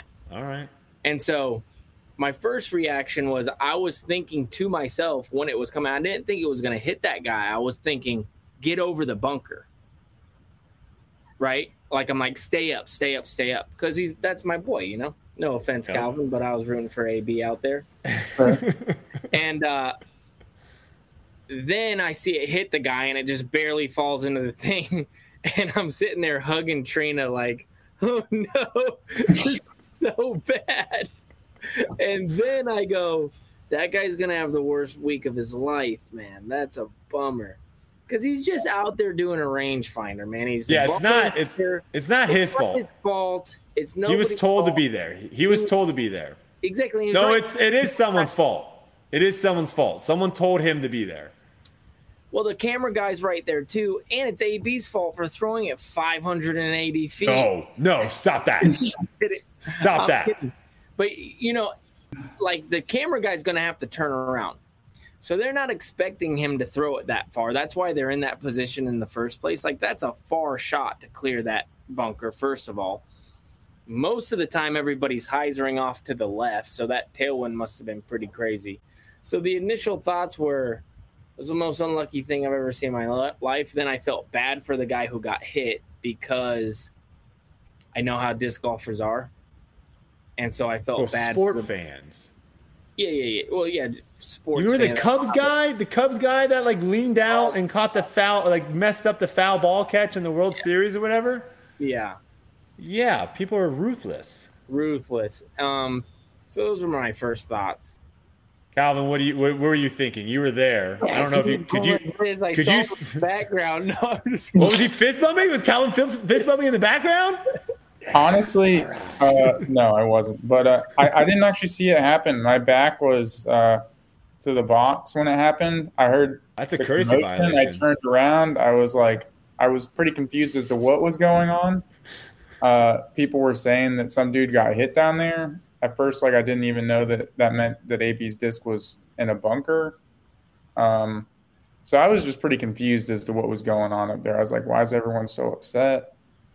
Could AB see? Do you know if AB knew that it went in the bunker? Like, when he was walking up there, could you tell he knew it was in the bunker, or did he kind of discover that when he walked up? I think he knew. He seemed pretty upset on the end of the tee box. Like, I think he was in a lot of disbelief as to what had just happened. Like, I think he kind of stood there for a little longer than he normally would have. Yeah, I mean, I didn't. I guess my first reaction was really, like, I wasn't fully understanding what was happening until I really saw the disc in the bunker and put it all together. Definitely an unfortunate situation. And I don't know who threw first. Do you guys remember if Eagle or Anthony threw first on that hole? No, I think AB. Anthony. I think AB threw first. Okay. Yeah. So then Eagle just tried to. I think Kevin was last on the box there. Oh, Eagle just threw over their heads. Then. Yeah, because it was AB then Eagle, I believe, is what happened.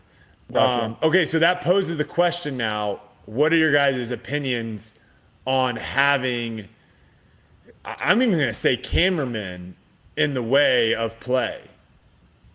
And I guess other, volunteers, whether it's Bushnell, whether it's whatever, rangefinder people, disc golf pro tour staff, whatever, marshals, whatever you have it. What are your guys' thoughts on having those people in fairways, down fairway?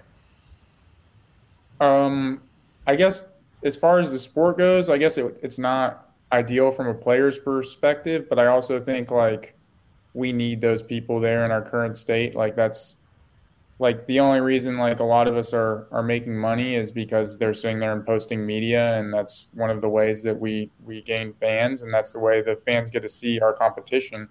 We're not at a point yet where we can have, like, stationary cameras on towers outside of, tournament play to capture all the action. So I think they're, as far as cameramen go at this point, I mean, they're really there for the viewers, and that's kind of what makes the whole gig that we have as professionals work. If we don't have all these fans and other viewers, we're not out there doing this. Shout out to the cameramen. You don't see a lot of them get hit, honestly. They're pretty good about getting out of the way, if I'm going to be honest. I would think because of where they are, they have a tough job, man. They got to follow that thing through a lens, and then scary. Know what it is. That's a scary terrifying to be in, for sure. And so the fact that they're as good as they are and getting out of the way is pretty good. And like Calvin said, it's a necessary kind of a bummer deal. Like, it just is what it is, but you're never going to get away from that, really. You're always, if you're going to throw a shot, that was a weird case because it was a good shot. You never see a good shot kind of get crunched by a lot of people right now, because I feel like one of the things we see a lot of is maybe throwing it into the fans and it's coming back inbounds and then it hits a spectator. So this is a rare case where, an actual person who's kind of supposed to be there gets hit and it's just really unlucky. So 2 things on that. First pushback, I guess, to both of you guys is, Yuli, how bad was your angle of their tee shot on that hole? How bad was it? Yeah, like were you not able to see them throw from where you were standing when they were throwing? No, I mean I could see them, but not that good, I guess. I like once the disc was out of the tree line, could you kind of follow it the whole way though? Yeah.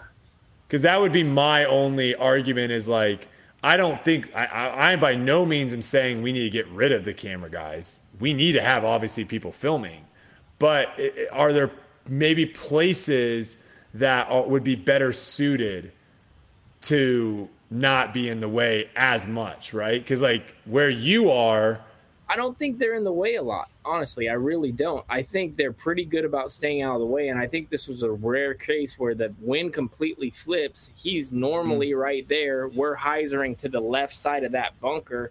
I mean, that's a super rare case to where all the conditions kind of favored these guys to almost go at the green. The thing's like 700 feet. Yeah. And if he clears that thing, he's circled 2, I guess the only other time it pops up that I've seen it is around the putting greens, where you'll sometimes have the cameras be almost directly in line with the basket. And we have seen where people will airball or will skip off the top of the basket, and then it like hits the tripod or the person, whatever. And, it was going to be an extra 10 or 15 feet away or maybe roll out of bounds, and it kind of gets held in there.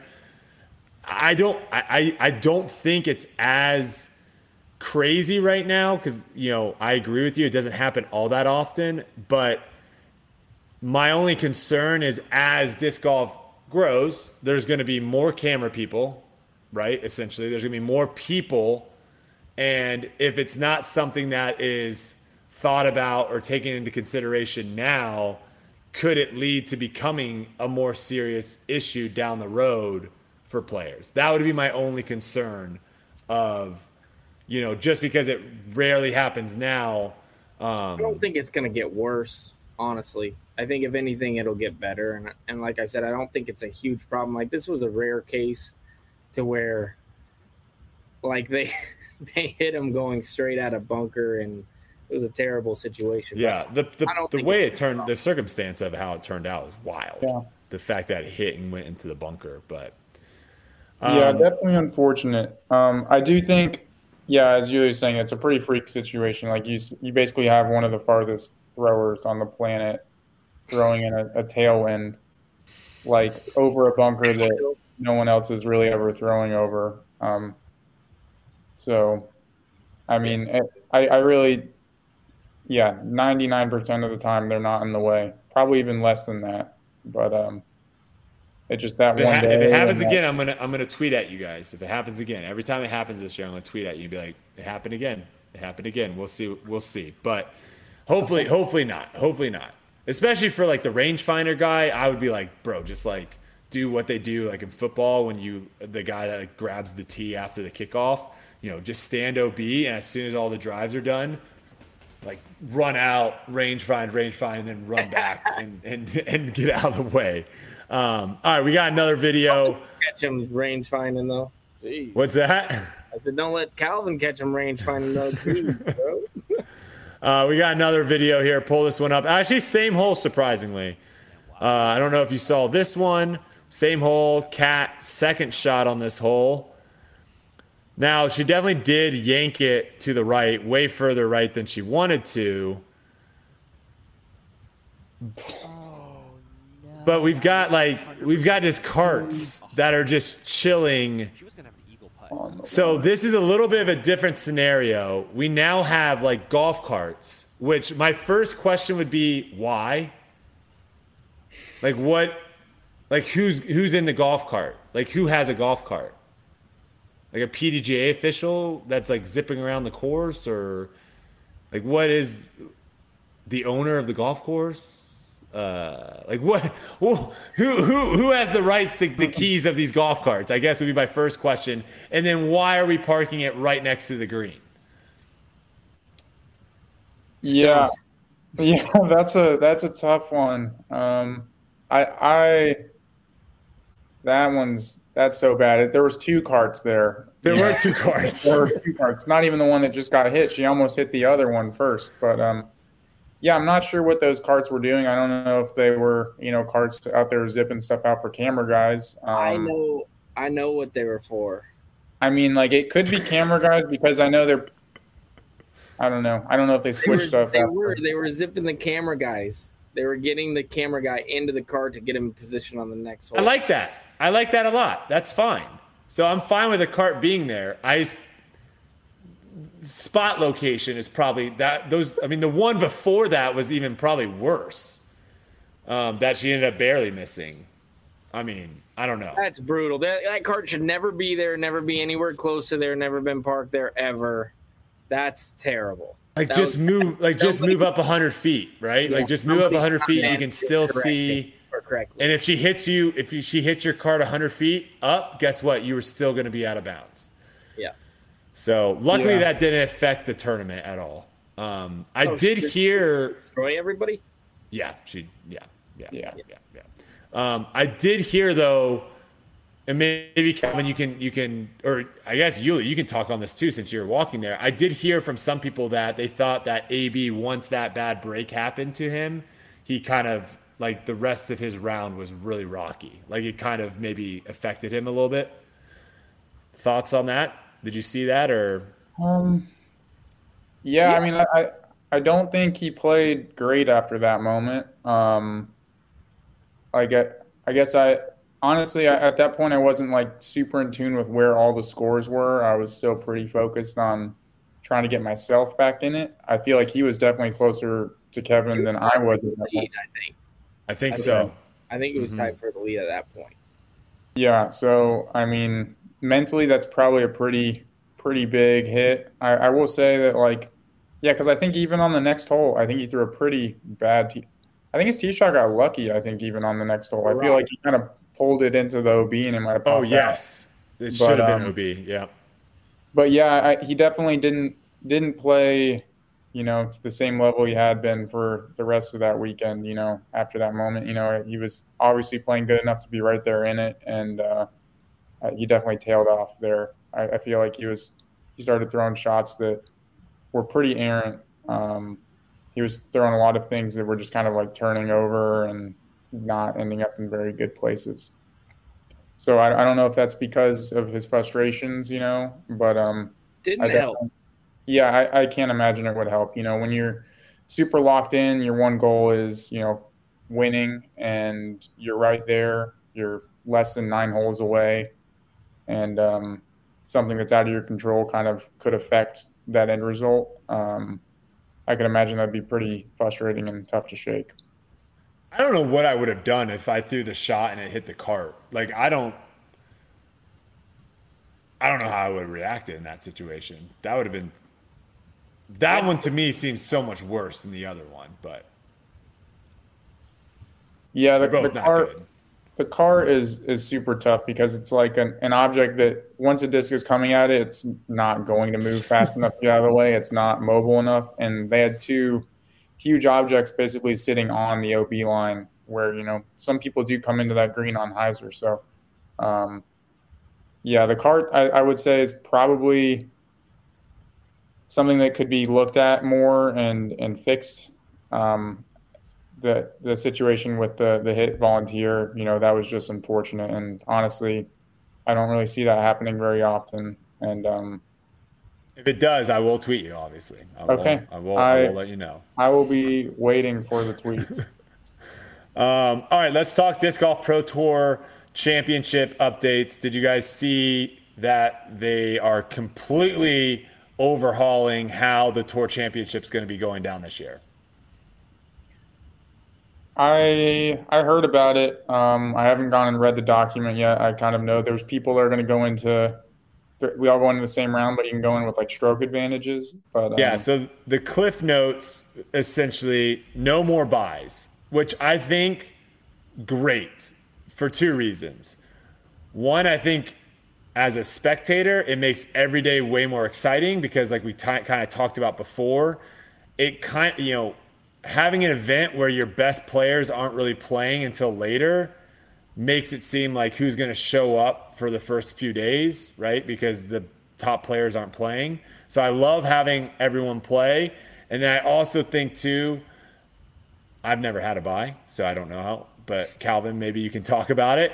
Not being able to like have, those initial tournament rounds, I think maybe can be a little bit of a disadvantage for some of where it's the best thing. You can talk about it. It's great for the money situation where you're just like automatically in, but I have heard from some people saying how not being able to play and then kind of jumping in when everyone else has had a couple rounds. I've heard some people claim that wasn't super fair. I don't know if I'm buying that. After their bye. Yeah. That honestly could be the case. I mean, I know, like, for me, like, I've had multiple times where I've basically had a bye to the semifinals. And for me, that means all I have to do is play one good round and I'm in the finals. So, like, rather than having to play, good 3 times or something to get to the finals. So I would certainly rather have the buys than not.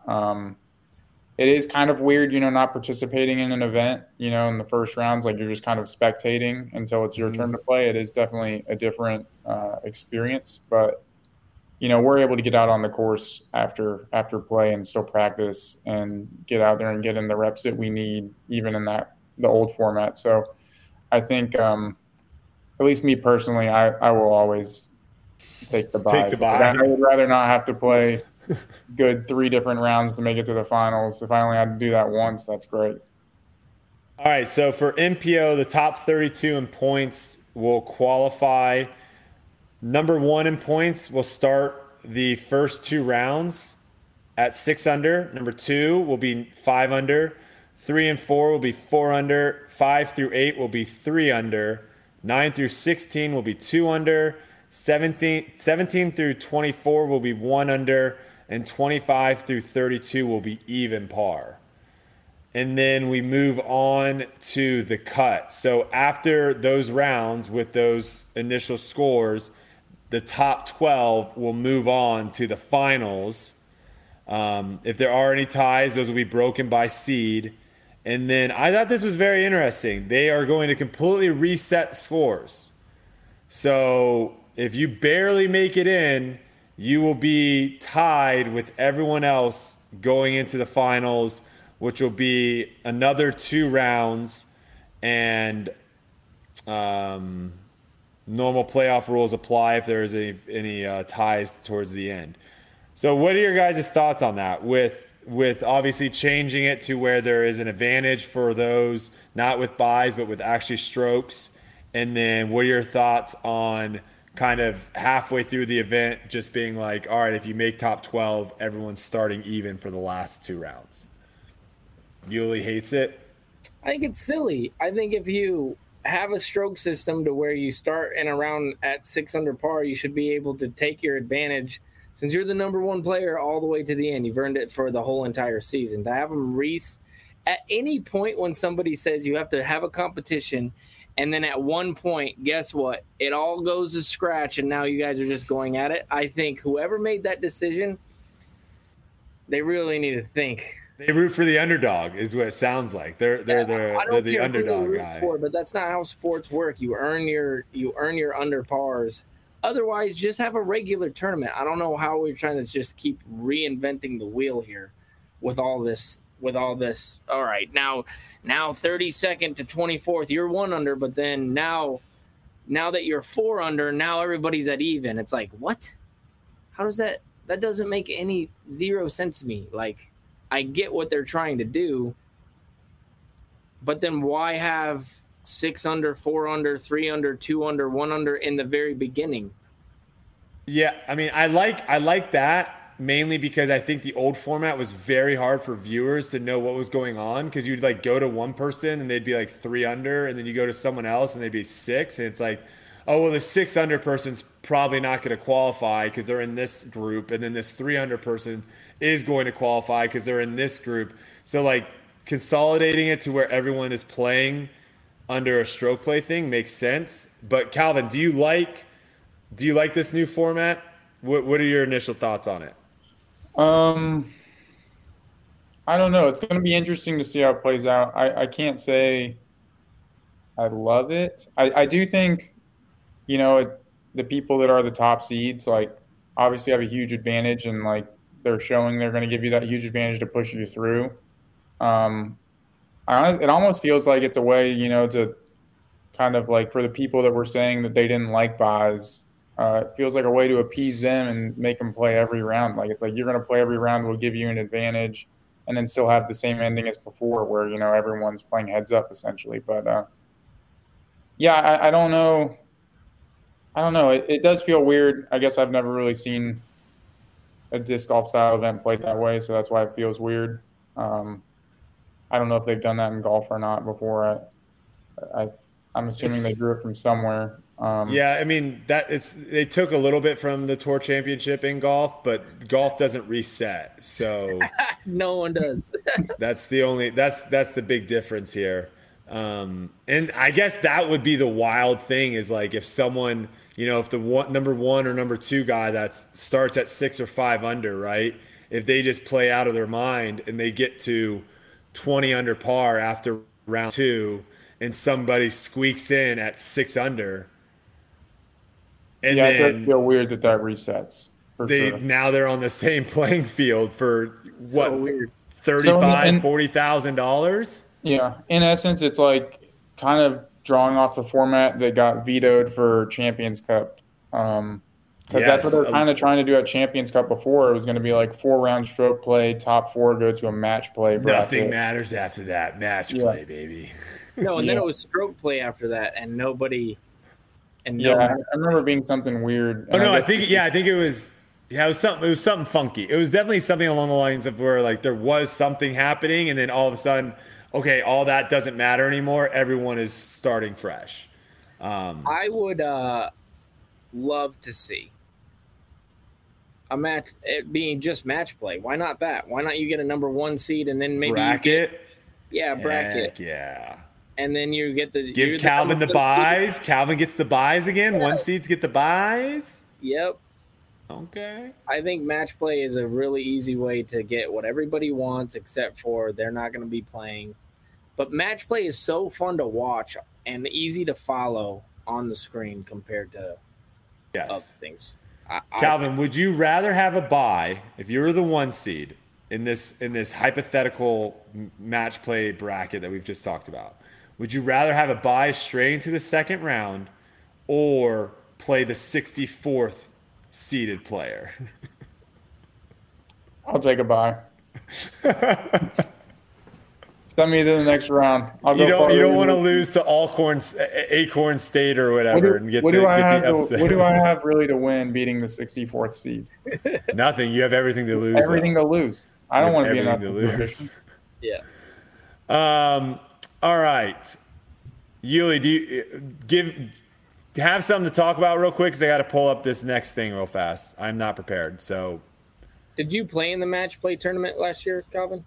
I did not. It was right after Beaver State where I tweaked my back, so I took the week off. Oh, wow. I was scheduled to play, and then I was just like, I'm not feeling right. There's no way I'm going to 8,000 feet and throwing as hard as I can. So I feel like a match play tournament would be very successful on our tour. I really do. Yeah, I mean, I played the match play event in Pennsylvania 2 years ago, and I mean, I played well in it. It seemed like it was pretty fun. It was definitely different. It was like the first time I'd gotten to play that kind of a format. But yeah, I feel like it rewards a slightly different style of play, which I think is kind of cool. And it was exciting and fun to play just because it was different. And then we were talking about this last week. What about I think you've won a mixed doubles world title, yeah? Yep, I won last year. Last year, you're the champion. How don't you think that should get a little bit more recognition? Like actually be a real tournament. Separate. It needs to be separate. Yeah, separate. Like a completely different week, but we all team up with whoever and we go for a mixed doubles world title. Wouldn't that be awesome? Or just a title in general. It could be on the Pro Tour. Who knows? Yeah, I mean, I think it's a pretty cool format. Doubles can introduce all kinds of different things, whether it's best shot, worst shot, alternate shot, and you can definitely have some pretty fun, interesting golf and different strategy going on. I really enjoyed playing the mixed doubles at Worlds. I think it would be pretty cool if we did have like an actual event that was dedicated to that, whether it's mixed doubles or even just like, not mixed doubles. Like we just play doubles with, whomever else. But either way, I think double format tournament would be cool. It's such a disc golf thing too. Like doubles is such a common thing throughout all of disc golf, right? Like within I want to say like within a few rounds, like my first initial rounds, like people are like, all right, we're gonna play doubles. And I was like, what? Like, yeah, we're playing doubles. Like that's like not really a thing in other sports I've played, but it's such a disc golf thing that I feel like we are missing out on not utilizing that as an actual format in some capacity outside of the All-Star event and stuff.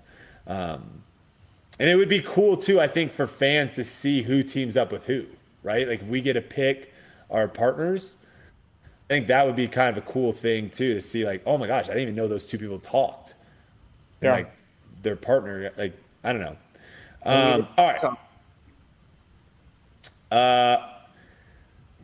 With the Tour Championship announcement updates, they also came up with a new award, which I'm going to go ahead and say I think Simon created, like forced the Pro Tour's hand at making this award, because it didn't feel like Simon was the most improved player last year, because like everyone knows he's like really good at disc golf. So comeback player of the year, new award. I love this award. So that will be coming to players that have returned from injury, had like a really big year after otherwise not doing so well, or maybe someone that has taken some time away from the game and has come back to dominate. So I'm a huge fan of that.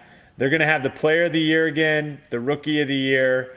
Then they'll have first card all-stars, second and third card all-stars. They'll still have the most improved. And the rookie of the year will also not be eligible for most improved, which obviously makes sense. With the voting, it looks like the player of the year, I don't really actually know how the voting works. What are your guys' thoughts on these end of the year awards? Do you value them at all? Like, if you won player of the year, like, are you hanging that trophy up in your mantle and super proud of it, or like where are these awards right now in the disc golf scope of things? Unfortunately, I feel like awards in disc golf in general right now are pretty broken. I've seen some, and I won't say which one they are, but I mean, you can. I've seen some player of the year awards being awarded to people who definitely were not player of the year at all. I think that's been kind of common the past few years. Exactly. If you look at, are you talking about the player of the year award awarded by the PDGA? Both. Okay. Yeah, the Disc Golf Pro Tour one's kind of funky too sometimes. Yeah, I haven't paid too much attention to those, but the PGA one's really bad.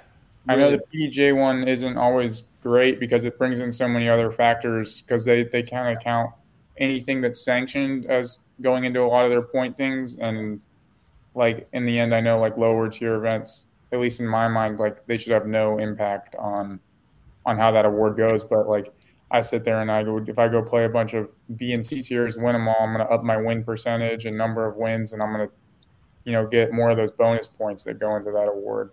And I know they did like a little bit of updating to that a few years ago, I want to say the PDGA did, but I mean, I want to say like even last year I saw that it still didn't make sense who won, but because I want to say like didn't Paige win Player of the Year on the FPO side last year? Paige beat out Kristen last year, which was wrong, and then the year before that, Kat beat out Paige, which was wrong as well on the PDGA side. Yeah, I mean, in the end, I guess we know what their scoring criteria is beforehand, but yeah, it's not necessarily wrong, but yeah, like those people earned it based on the criteria, but it doesn't feel right based on how they performed, against each other at the biggest events throughout the year. Who won Player of the Year for MPO last year? Ricky. PDGA. Ricky. Okay. I believe so. Yeah.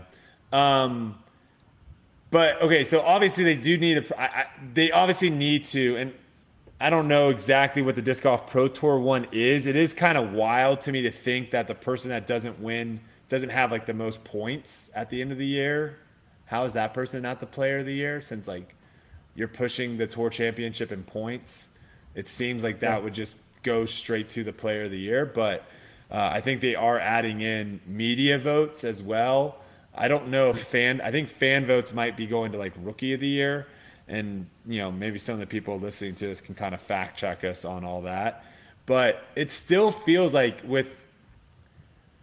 if they were able to give the award out, how do you make that like more? I don't know. I'm trying to equate it to like other sports. What's that? A lot of time is what it is. It's going to take a lot of time. Generational, like people winning these things and kids growing up being like, oh, I want that. And it's going to take the players to care about it. And we don't care about it because it hasn't been around a long time. Like, honestly, I'd rather win something from the PDGA right now than I would the Elite Series as far as an award goes. There's more meaning behind it because of the people who won it before, in my opinion. Yeah, I'm just trying to equate it to like other sports as well, and it's like you look at like the MVP in basketball or the MVP in the NFL and the Heisman in college football. There's just like these awards that are so coveted and matter so much. Does that exist? Is that ever going to exist in disc golf when you have like the World Championship being the end all be all? Does the player and even the Tour Championship at this point, right? Because you could theoretically, I think the award will go out before the Tour Championship ends, I believe. So you could theoretically have someone win the Tour Championship and not be the Player of the Year. Yeah. I don't know how you fix that. I don't know if you need to fix it. Well, are there really awards like that in any other individual sports? Like, do they really do that in golf? Do they do that in tennis? I can't think of it. Tennis, same thing. I can't really think of it. Player of the Year and Rookie of the Year in golf. They have Player of the Year in golf? Yes. It's definitely not something that's talked about, I guess. And so maybe that's it. Maybe it's just what was it? Corey Connors? I couldn't. And then the Player of the Year was Scotty Scheffler, I believe. Couldn't tell you. Yeah. Yeah. I don't know. I think as far as individual sports go, like I think really, the awards everyone's chasing are just like the wins, The like the accolades you're chasing is the actual title of the events. So I don't know. I mean, you can't tell me that winning Player of the Year wouldn't mean a lot to you. I mean, it would be cool for sure, right? Like having that one to be able to put on your mantle, Player of the Calvin's reaction right there is the perfect thing. He just said it would be cool. I think if you asked him, like, what would your feeling of winning the world title? There's no way it'd be like it would be cool. Like, yeah, right? You can tell that to LeBron too on the MVP. Would you rather have an MVP or a world championship? It's going to be the same answer. There's still merit. Yeah, but the MVP still matters though. That's like the fact that we didn't even know who won Player of the Year last year lets you know. Well, it's because, like I said, it's broken right now. I feel like the system is broken. Yeah, and I guess it's hard to want to strive to really push for something that you don't quite understand, or like you don't feel like really awards player of the year to the right player. Sure. Absolutely. But I guess it's also kind of weird that we have the Pro Tour award. Are they different awards? Is the Pro Tour player of the year different than? Yeah, that's kind of weird too. Like you can't have 2 player of the years. Like that doesn't. Exactly. Like what happens when those are different people? Were those different people on either of those last year? I think in some years it has been. Yeah. Yeah, it doesn't really make sense. I think we gotta pick one and go with it, and then throw the other one to the can. So agreed. I don't mind having like 7 different world rankings though. I think that's fun. I love rankings. Yeah, I mean the more that's fine. rankings, the better. Everyone's going to have a slightly different way of formulating their algorithm for what means more than other things, and I think we can already see that like. Everyone kind of has a slightly different algorithm, whether it's the PDGA or whether it's UDisc or whoever else does it. But do you know what your world ranking is right now, Kevin, after Vegas for UDisc? UDisc? I don't. I know You want to take a guess? Page says 3 right now, but UDisc. Any guesses? I would say I'm definitely behind Paul and Rick. And then I feel like I would be close between like me and Gannon maybe. So you passed Gannon. Gannon dropped a spot and you went up a spot. However, with the UDisc rankings, the way they have it set up right now is like if you don't play, like that's kind of more beneficial than playing bad and playing. So Eagle is still ahead of you at 3. Okay, well that's lame, but I guess he won European Open last year. I mean, that's cool. Yeah, he played like 2 events last year and won one of them. So like he kind of gets launched up there. But there you have it. All right. Funny story about the European Open. Did you guys know it's a qualifier now? You have to qualify to get into the European Open. You can't just sign up. Didn't know. I did know that. Because I got an email telling me to sign up. Oh, must be nice, Calvin. Guess how I figured that out? I got an email, too, that says, hey, we refunded your money because you're not in the tournament. And so I signed up. And, I thought I could just sign up. Did not know you have to qualify. Where do you qualify?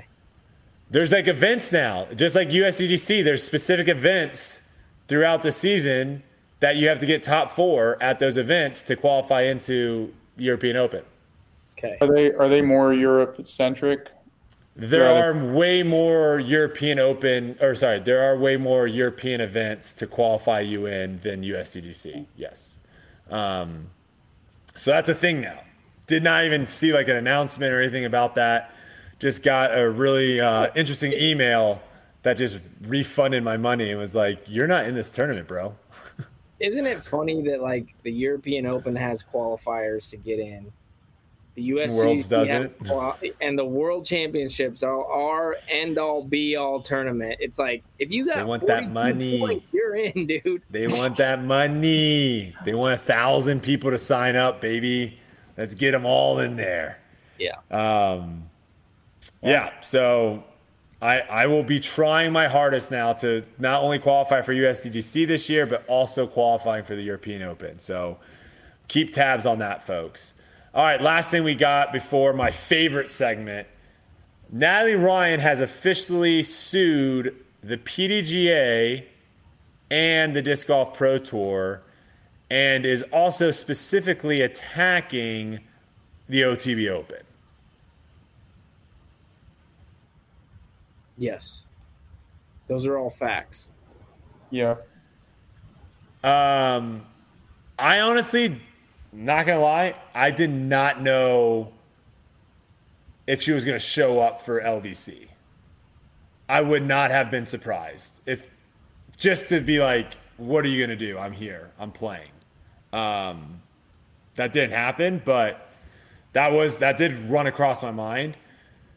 The lawsuits, I mean, I'm not going to get too much in the lawyer situation, but I will say with the OTB one, that one's very interesting. Calvin, we were kind of talking about this before the show started, of where there is the reason why she's going after like OTB is there is some weird California law that I guess. Yeah, Cal, if you want to touch on it a little bit, because you probably know a little bit more than I do on it.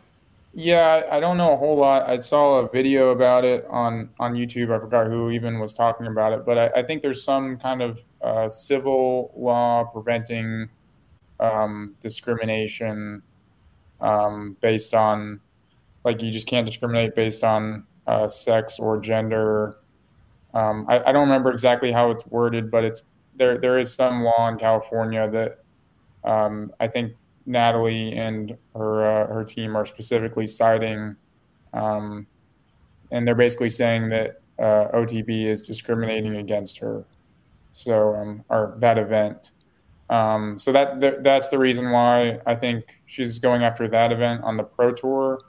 And then I'm not exactly sure with the PDGA, but I'm gonna guess there's something, in there about, like, I think there's something in there about the rules they changed targeting her, and she may have something, a case there, seeing as, like, they really only changed the event criteria for Elite Series and majors, and they're like, that was their biggest misstep. That was I don't know who thought about that, or that got overlooked, because I felt like when I heard that they were basically saying you can't play in these events, but at these events, yeah, we don't care at all, because I believe Natalie is actually playing in the Memorial this weekend. Okay. I think that's wild. Yeah. And I think that's a mistake. That's exactly what discriminating is. Yeah. I mean, if it's unfair, if you're claiming it's unfair, it should be unfair across the board. Across the board, 100%. Yeah. Yeah. I think she definitely has something to argue on, that, like, the rules are obviously put in place to basically target her. There really aren't that many transgender athletes that were competing on the Pro Tour, and she was the most successful of all of them. I think she got 2 wins last year. I think at OTB, I think she won, or no, she didn't win at OTB. She came close. She won MVP, and she won D-Glow. She won D-Glow. D-Glow. Yep. Yeah, and I know she was in it at OTB as well. I remember watching. There were several other tournaments that, she was definitely in contention for sure. It was one of those situations too, of where, had she not gone and won, I don't know if this gets brought up. It was one of those where I feel like by her winning, it kind of forced the hand of the PDGA and the Disc Golf Pro Tour to make a decision. Then if she was missing cash and stuff, then it kind of can go under the rug a little bit.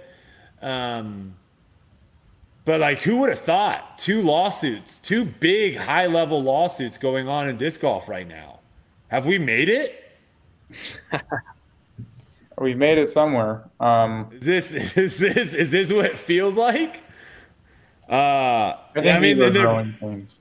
They're both not good in the sense of, like, how can you have a good lawsuit? I guess if disc golf was, like, suing someone else, that's a good lawsuit, right? Like, if some disc golf company was like, hey, we're going after this plastic company because they blah, blah, blah.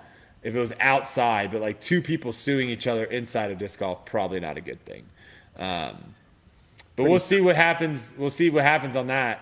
It'll be interesting to kind of see too, like, because I believe she filed for, like, damages and stuff with the PDGA as well. And so if, like, she wins that case, like, is that money just coming out of, like, membership fees, right? Like, yeah, it would have to. Like, that's how the PDGA makes their money: membership fees, and memberships, and then the fees they collect off of you entering their sanctioned events. So, and the other thing to think about too is, like, you hear all the time, we want tournaments on the West Coast. We want more tournaments. And, I mean, how crazy would it be if the Disc Golf Pro Tour is just like, all right, we're not going to have the OTB Open in California anymore. We're just going to move it. The video that I saw kind of mentioned that would kind of... That would be like... That would be awful. Bringing in, and that she has a great case to actually be able... Because part of the thing that she's suing is to be able to play the OTB Open, not only against the OTB Open, but being like, no, I want to play in that specific event. And then the video that I saw, he said it was very likely that she'd be playing that tournament. Yeah. Yeah, we probably watched the same video because I feel like I remember hearing the same thing. Yeah. I mean, I think she has a decently strong case in that one. And, well, that was one of the solutions, was just moving the OTB Open to a different state if the Pro Tour did not want to, continue with that event or let her play. That they could basically negate the lawsuit by moving the event. Wild. All right, we're going to wrap it up. My favorite segment, I think everyone's favorite segment, pet peeves. So, Calvin, how this works essentially is we just talk about our biggest pet peeves in disc golf. And that can be anything playing-wise that you see when you're playing, watching disc golf, going out with your buddies, stuff that they do. I can give you an example. Pet peeve of mine is this is a little tree huggy of Brody right now. I'm going to go into my tree hugging mode. I'm not a huge fan of like the vandalism side of disc golf sometimes, of where like you'll see stickers or people like writing their name and stuff that they aced on a basket, and it can kind of just get, I get it, like you aced or you want to throw a sticker up or whatever, but like at a certain point it kind of just like looks a little trashy, or at a certain point you are kind of vandalizing the course in a way. I will say I do like the disc charger. I think that is a cool thing on benches. So I will say I am a fan of disc chargers on courses, but I don't like people signing that they aced a hole by signing the basket, like the band. If you need some time to think, me and Yuli we got a lot, so we can just keep going. If you need some time, Calvin. With new ones every week, so yeah. My new one was from this last weekend, dude. This drives me nuts. If you're like, get a bad break on the course and you go to your card mate and you're venting a little bit and they give you the cold shoulder. Which one's your pet peeve? Are you the venter? Are you upset that they gave you the cold shoulder? Or are you the cold shoulder guy and upset that they're venting to you? I mean, it's probably both of our pet peeves, but in that moment I was venting and being like, dude, I get so unlucky, and then be like, you want them to console and be like, bro, I can't believe it. You're like, this is the most unlucky I've ever seen. Yeah, it's you unreal. Catch a bad break and you're looking for somebody to be like, hey, have my back. That was a bad break, right? And then they're like, no, it wasn't really a bad break. It was a little low. You're like, I mean, I guess kind of maybe on the opposite end. I think one of my pet peeves are people that are like overly positive on your card when they tell you like good run or nice bid, and you just like airball the 30-footer, or like you hit like two chains on the left side. And like, I mean, I know their intentions are good, but to me, I don't know. No. Like people being overly positive in a moment that like I just really hate what I did. I hate it. I got another one. I will say it's when pros aren't able to just say that they played bad, right? It kind of goes a little bit with Yuli a little bit, but I can see like when you're in the moment, when something just happens like that, I can see you kind of have that reaction. But we should all be able to, after a round, like sit back and be like, yeah, I just threw a bad upshot there. That wasn't a good putt. Kind of messed up, bad disc selection. But I don't it's tough when I see people posting on social media being like, I had 7 bad breaks today. I am the most unlucky player in the world, and I there's nothing I could do. Yeah, take some accountability. I played unreal, and I got so unlucky, and I shot 4 over today. But I played incredible. Like, I think just being able to sit back and be like, yeah, I kind of messed that up, or I could have done better there. That's a pet peeve of mine. That's so weird, because I think my number one rule when I play, and I tell myself, is it's never my fault. See, that's a good mindset, though. If you're playing and you're always thinking like if you throw a bad shot or something, it's because of the wind changed or something. That could be a good mindset when you're playing. It's more of a joke. I don't really feel that way, but I definitely do say it every once in a while. Just because I do feel like there are quite a few disc golfers that feel that way, that nothing's ever really on them, and I think it is funny. I'm definitely in your camp, Brody, on that one. But I would even say the flip side, I'm on the same side of where like this like 6-time, love or five, it was 5-time last year when Paul like throws a shot and like gets lucky and everyone's like, oh my God, he's the luckiest player. I think I'm on the same side there of like, if you're really freaking good, you're going to look luckier than someone that's bad, because the amount of bad shots a bad player has, there's way more chances of like that just ending up poorly than if you're really good and you only have a couple bad shots and one of them you catch a good break, you're going to look like a lucky player. I just don't see there's like, I'm lucky or I'm unlucky. Both sides of the aisle, I don't believe it. I think everything kind of evens itself out as far as getting breaks and not getting breaks. I mean, you just might get way worse breaks because you're putting yourself in that position way more times. We saw AB hit the rangefinder guy, very next hole, hits a rock and stays in. Kind of evened out right there. Yeah. Pretty much. I mean, I don't know how that disc did not stay in bounds. Here's a Jomez coverage pet peeve. Ready for this one? Pet peeve when they cut angles. Big pet peeve. Hate it. When I'm watching a beautiful flight, it's flipping up, it's sick, I get to see the flight, and then all of a sudden they cut to an angle behind, and I've completely lost all sorts of idea of where the disc is, where it's going, where's the basket. Pet peeve. I might be in the minority there. Yeah. Give us one more good one, Calvin. One more good one. Come on, man.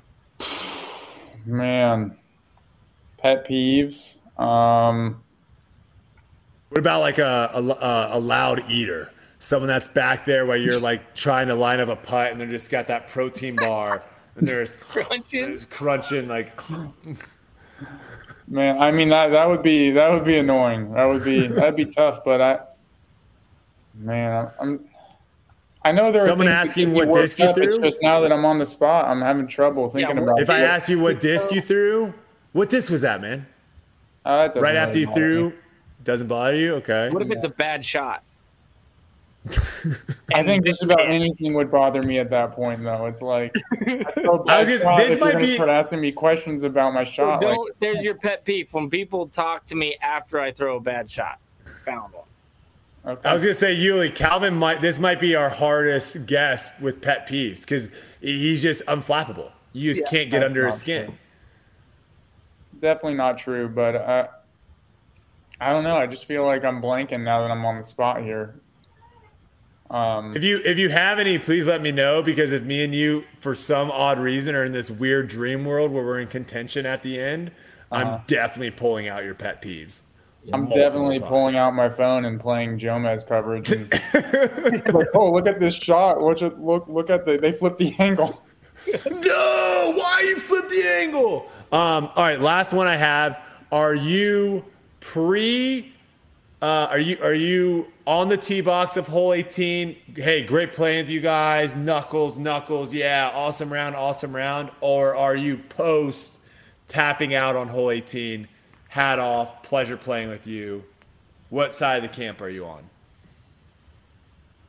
I feel like it's a real disc golf thing doing the knuckle bump before the 18th tee shot. I feel like that's just how it's always been. So I guess that's kind of where I am, just having played disc golf for a long time. But I do like the whole handshake afterwards. I think it makes a lot of sense. It's like basically showing respect to your competitors, and it probably makes more sense than the knuckle bumps, but I think I'm just gonna have to go with tradition here because the knuckle bump on the tee box is just how I grew up. Did you knuckle bump with Kevin before 18? Yeah. Any words or just good playing with you? Kind of just kept it quick and I mean, it was quick. Watch that headwind out there, Kev. No, I think in those situations it is a little strange because I mean, yes, I am playing the course, but at that point, like I am kind of playing Kevin heads up. So it is a little strange, you know, when you're like pretty locked in and kind of hyper focused on being one person to really acknowledge them in any kind of like positive way, I guess. Because internally, like as a competitor, you're like, this is the last thing standing between me and what I want. But it's not very often that I feel like I'm sitting there within one stroke going into the last hole, you know? So it's not that uncomfortable that many times.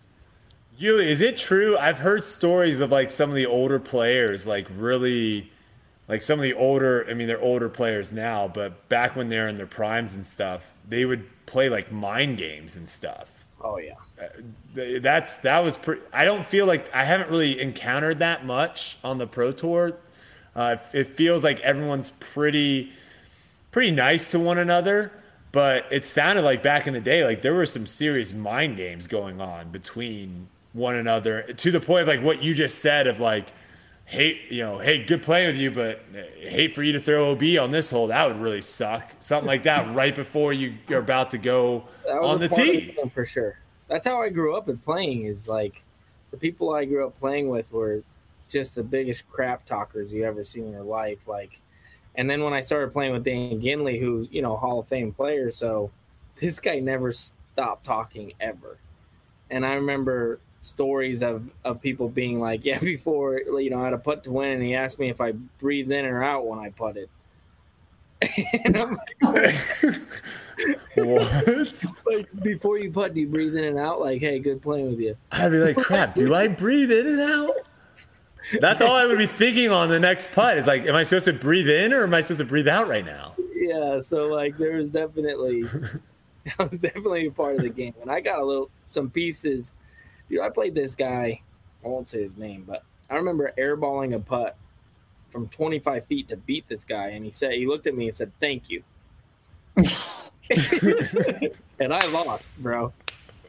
I lost in the playoff. Like, we went to another hole and it was brutal. But, oh man. Yeah, it was pretty bad back then, for sure. But I mean, think about it from his perspective. He probably was praying for you to miss that 25-footer. He felt like his prayers were answered. Oh yeah. He was truly thankful in that moment. He did. He looked at me and he said, "Thank you." And I was like, "What?" I honestly wouldn't mind having a little sprinkle of that on the Pro Tour every once in a while. I could see it get a little annoying if it was consistently, but like a little sprinkle, just see some people squirm, you know, make it a little change, a little dance. But all right, I think that's going to wrap it up though. Calvin, you've been great. Awesome. Really looking forward to seeing what you do throughout this season. Honestly, I think just being able to, you know, because we've played a lot of practice rounds together over the last few years, and you know, being able to just kind of watch your game progress into the point of where now it's like, you know, every single tournament you are one of the favorites to win has been awesome. And also just want to say thanks for all the tips. I definitely threw a lot of low shots into the ground this past weekend that saved me a lot of strokes. So I always am thankful for whenever you help me out with that. And we got Waco. Are you just going to be chilling in Florida leading up to Waco? You're taking the week off? Yeah, this week I have off. I think I'll probably start heading up there, you know, in a couple of days, hopefully get to Waco.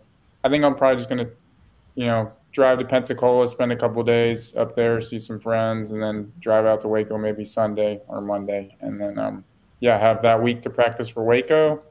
I don't know if there's any course changes, but there really hasn't been many in the past, so probably not too much. Should be a pretty easy one to practice for. I think that one's kind of a pretty crazy tournament where anyone can win that tournament. Yes. Like I feel like it's one of the shorter courses, especially relative to par that we play throughout the year. So I don't really think distance is too much of a factor, and I think the shots that are required in those woods are pretty executable by everybody in the field. So it's just who's going to do it that week, which I think probably makes it pretty dang exciting for the viewers to watch. I think there's almost always some new faces on the screen for that one.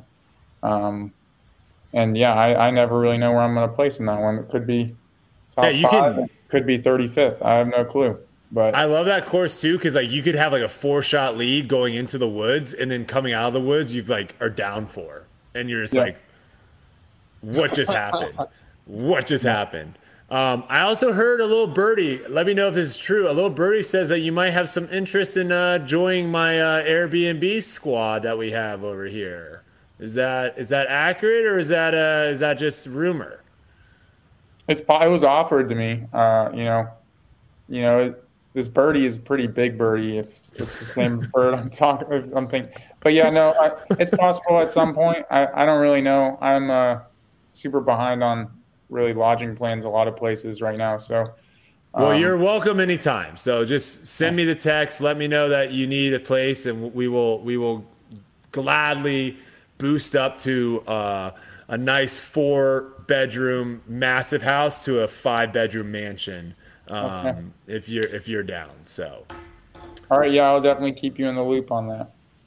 You got anything else to wrap up? You're chilling, you're gonna win Memorial this weekend, is that the plan? Yeah, I think so. Yeah, probably. Okay, just go out, shoot like a smooth 16 under at Fountain Hills, be down 4 like you have to win here, and then you do. That'll boost my rating back up. Maybe I'll be able to sign up for a couple majors here soon. That'd be good. Over under 2.5 disc lost this weekend or this week for you in the water. I won't lose any. I usually don't lose any here. Okay. Dang, that's impressive. That is impressive. For me, it's over. For me, it's over. Maybe one. Like I played 2 practice rounds. I haven't lost anything. Today was really windy and I didn't practice that much. But I played Fountain, and Fountain went pretty smooth. It's those little island holes are the ones that you might lose one, like the little one. Like those the little 200-footer where the green is 10 feet wide. Yes, those are the ones for sure. Yeah, those ones always make you pucker.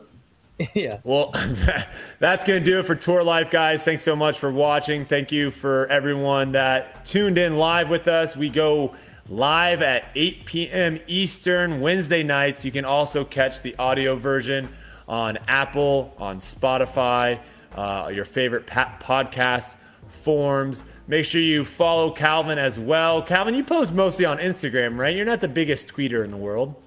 I don't really do the tweeter, but the Twitter, the tweet. Maybe maybe I will at some point. Well, once I start blowing you up with all these volunteers getting hit by discs, you're gonna have to respond. People are going to. I'm gonna have to say something. I'm going to have to take the volunteers' backs while you're just out here bashing volunteers. I hate volunteers. I think volunteers are the worst people in disc golf. Oh, boy. There's your soundbite. Oh, God. But make sure you tune in to what Calvin's doing over on his Instagram. And make sure you guys pay attention to Disc Golf Network. Next week, we're going to be in Waco, Texas, where, like Calvin was saying, anything can happen. Until then, we'll see you next time. Later.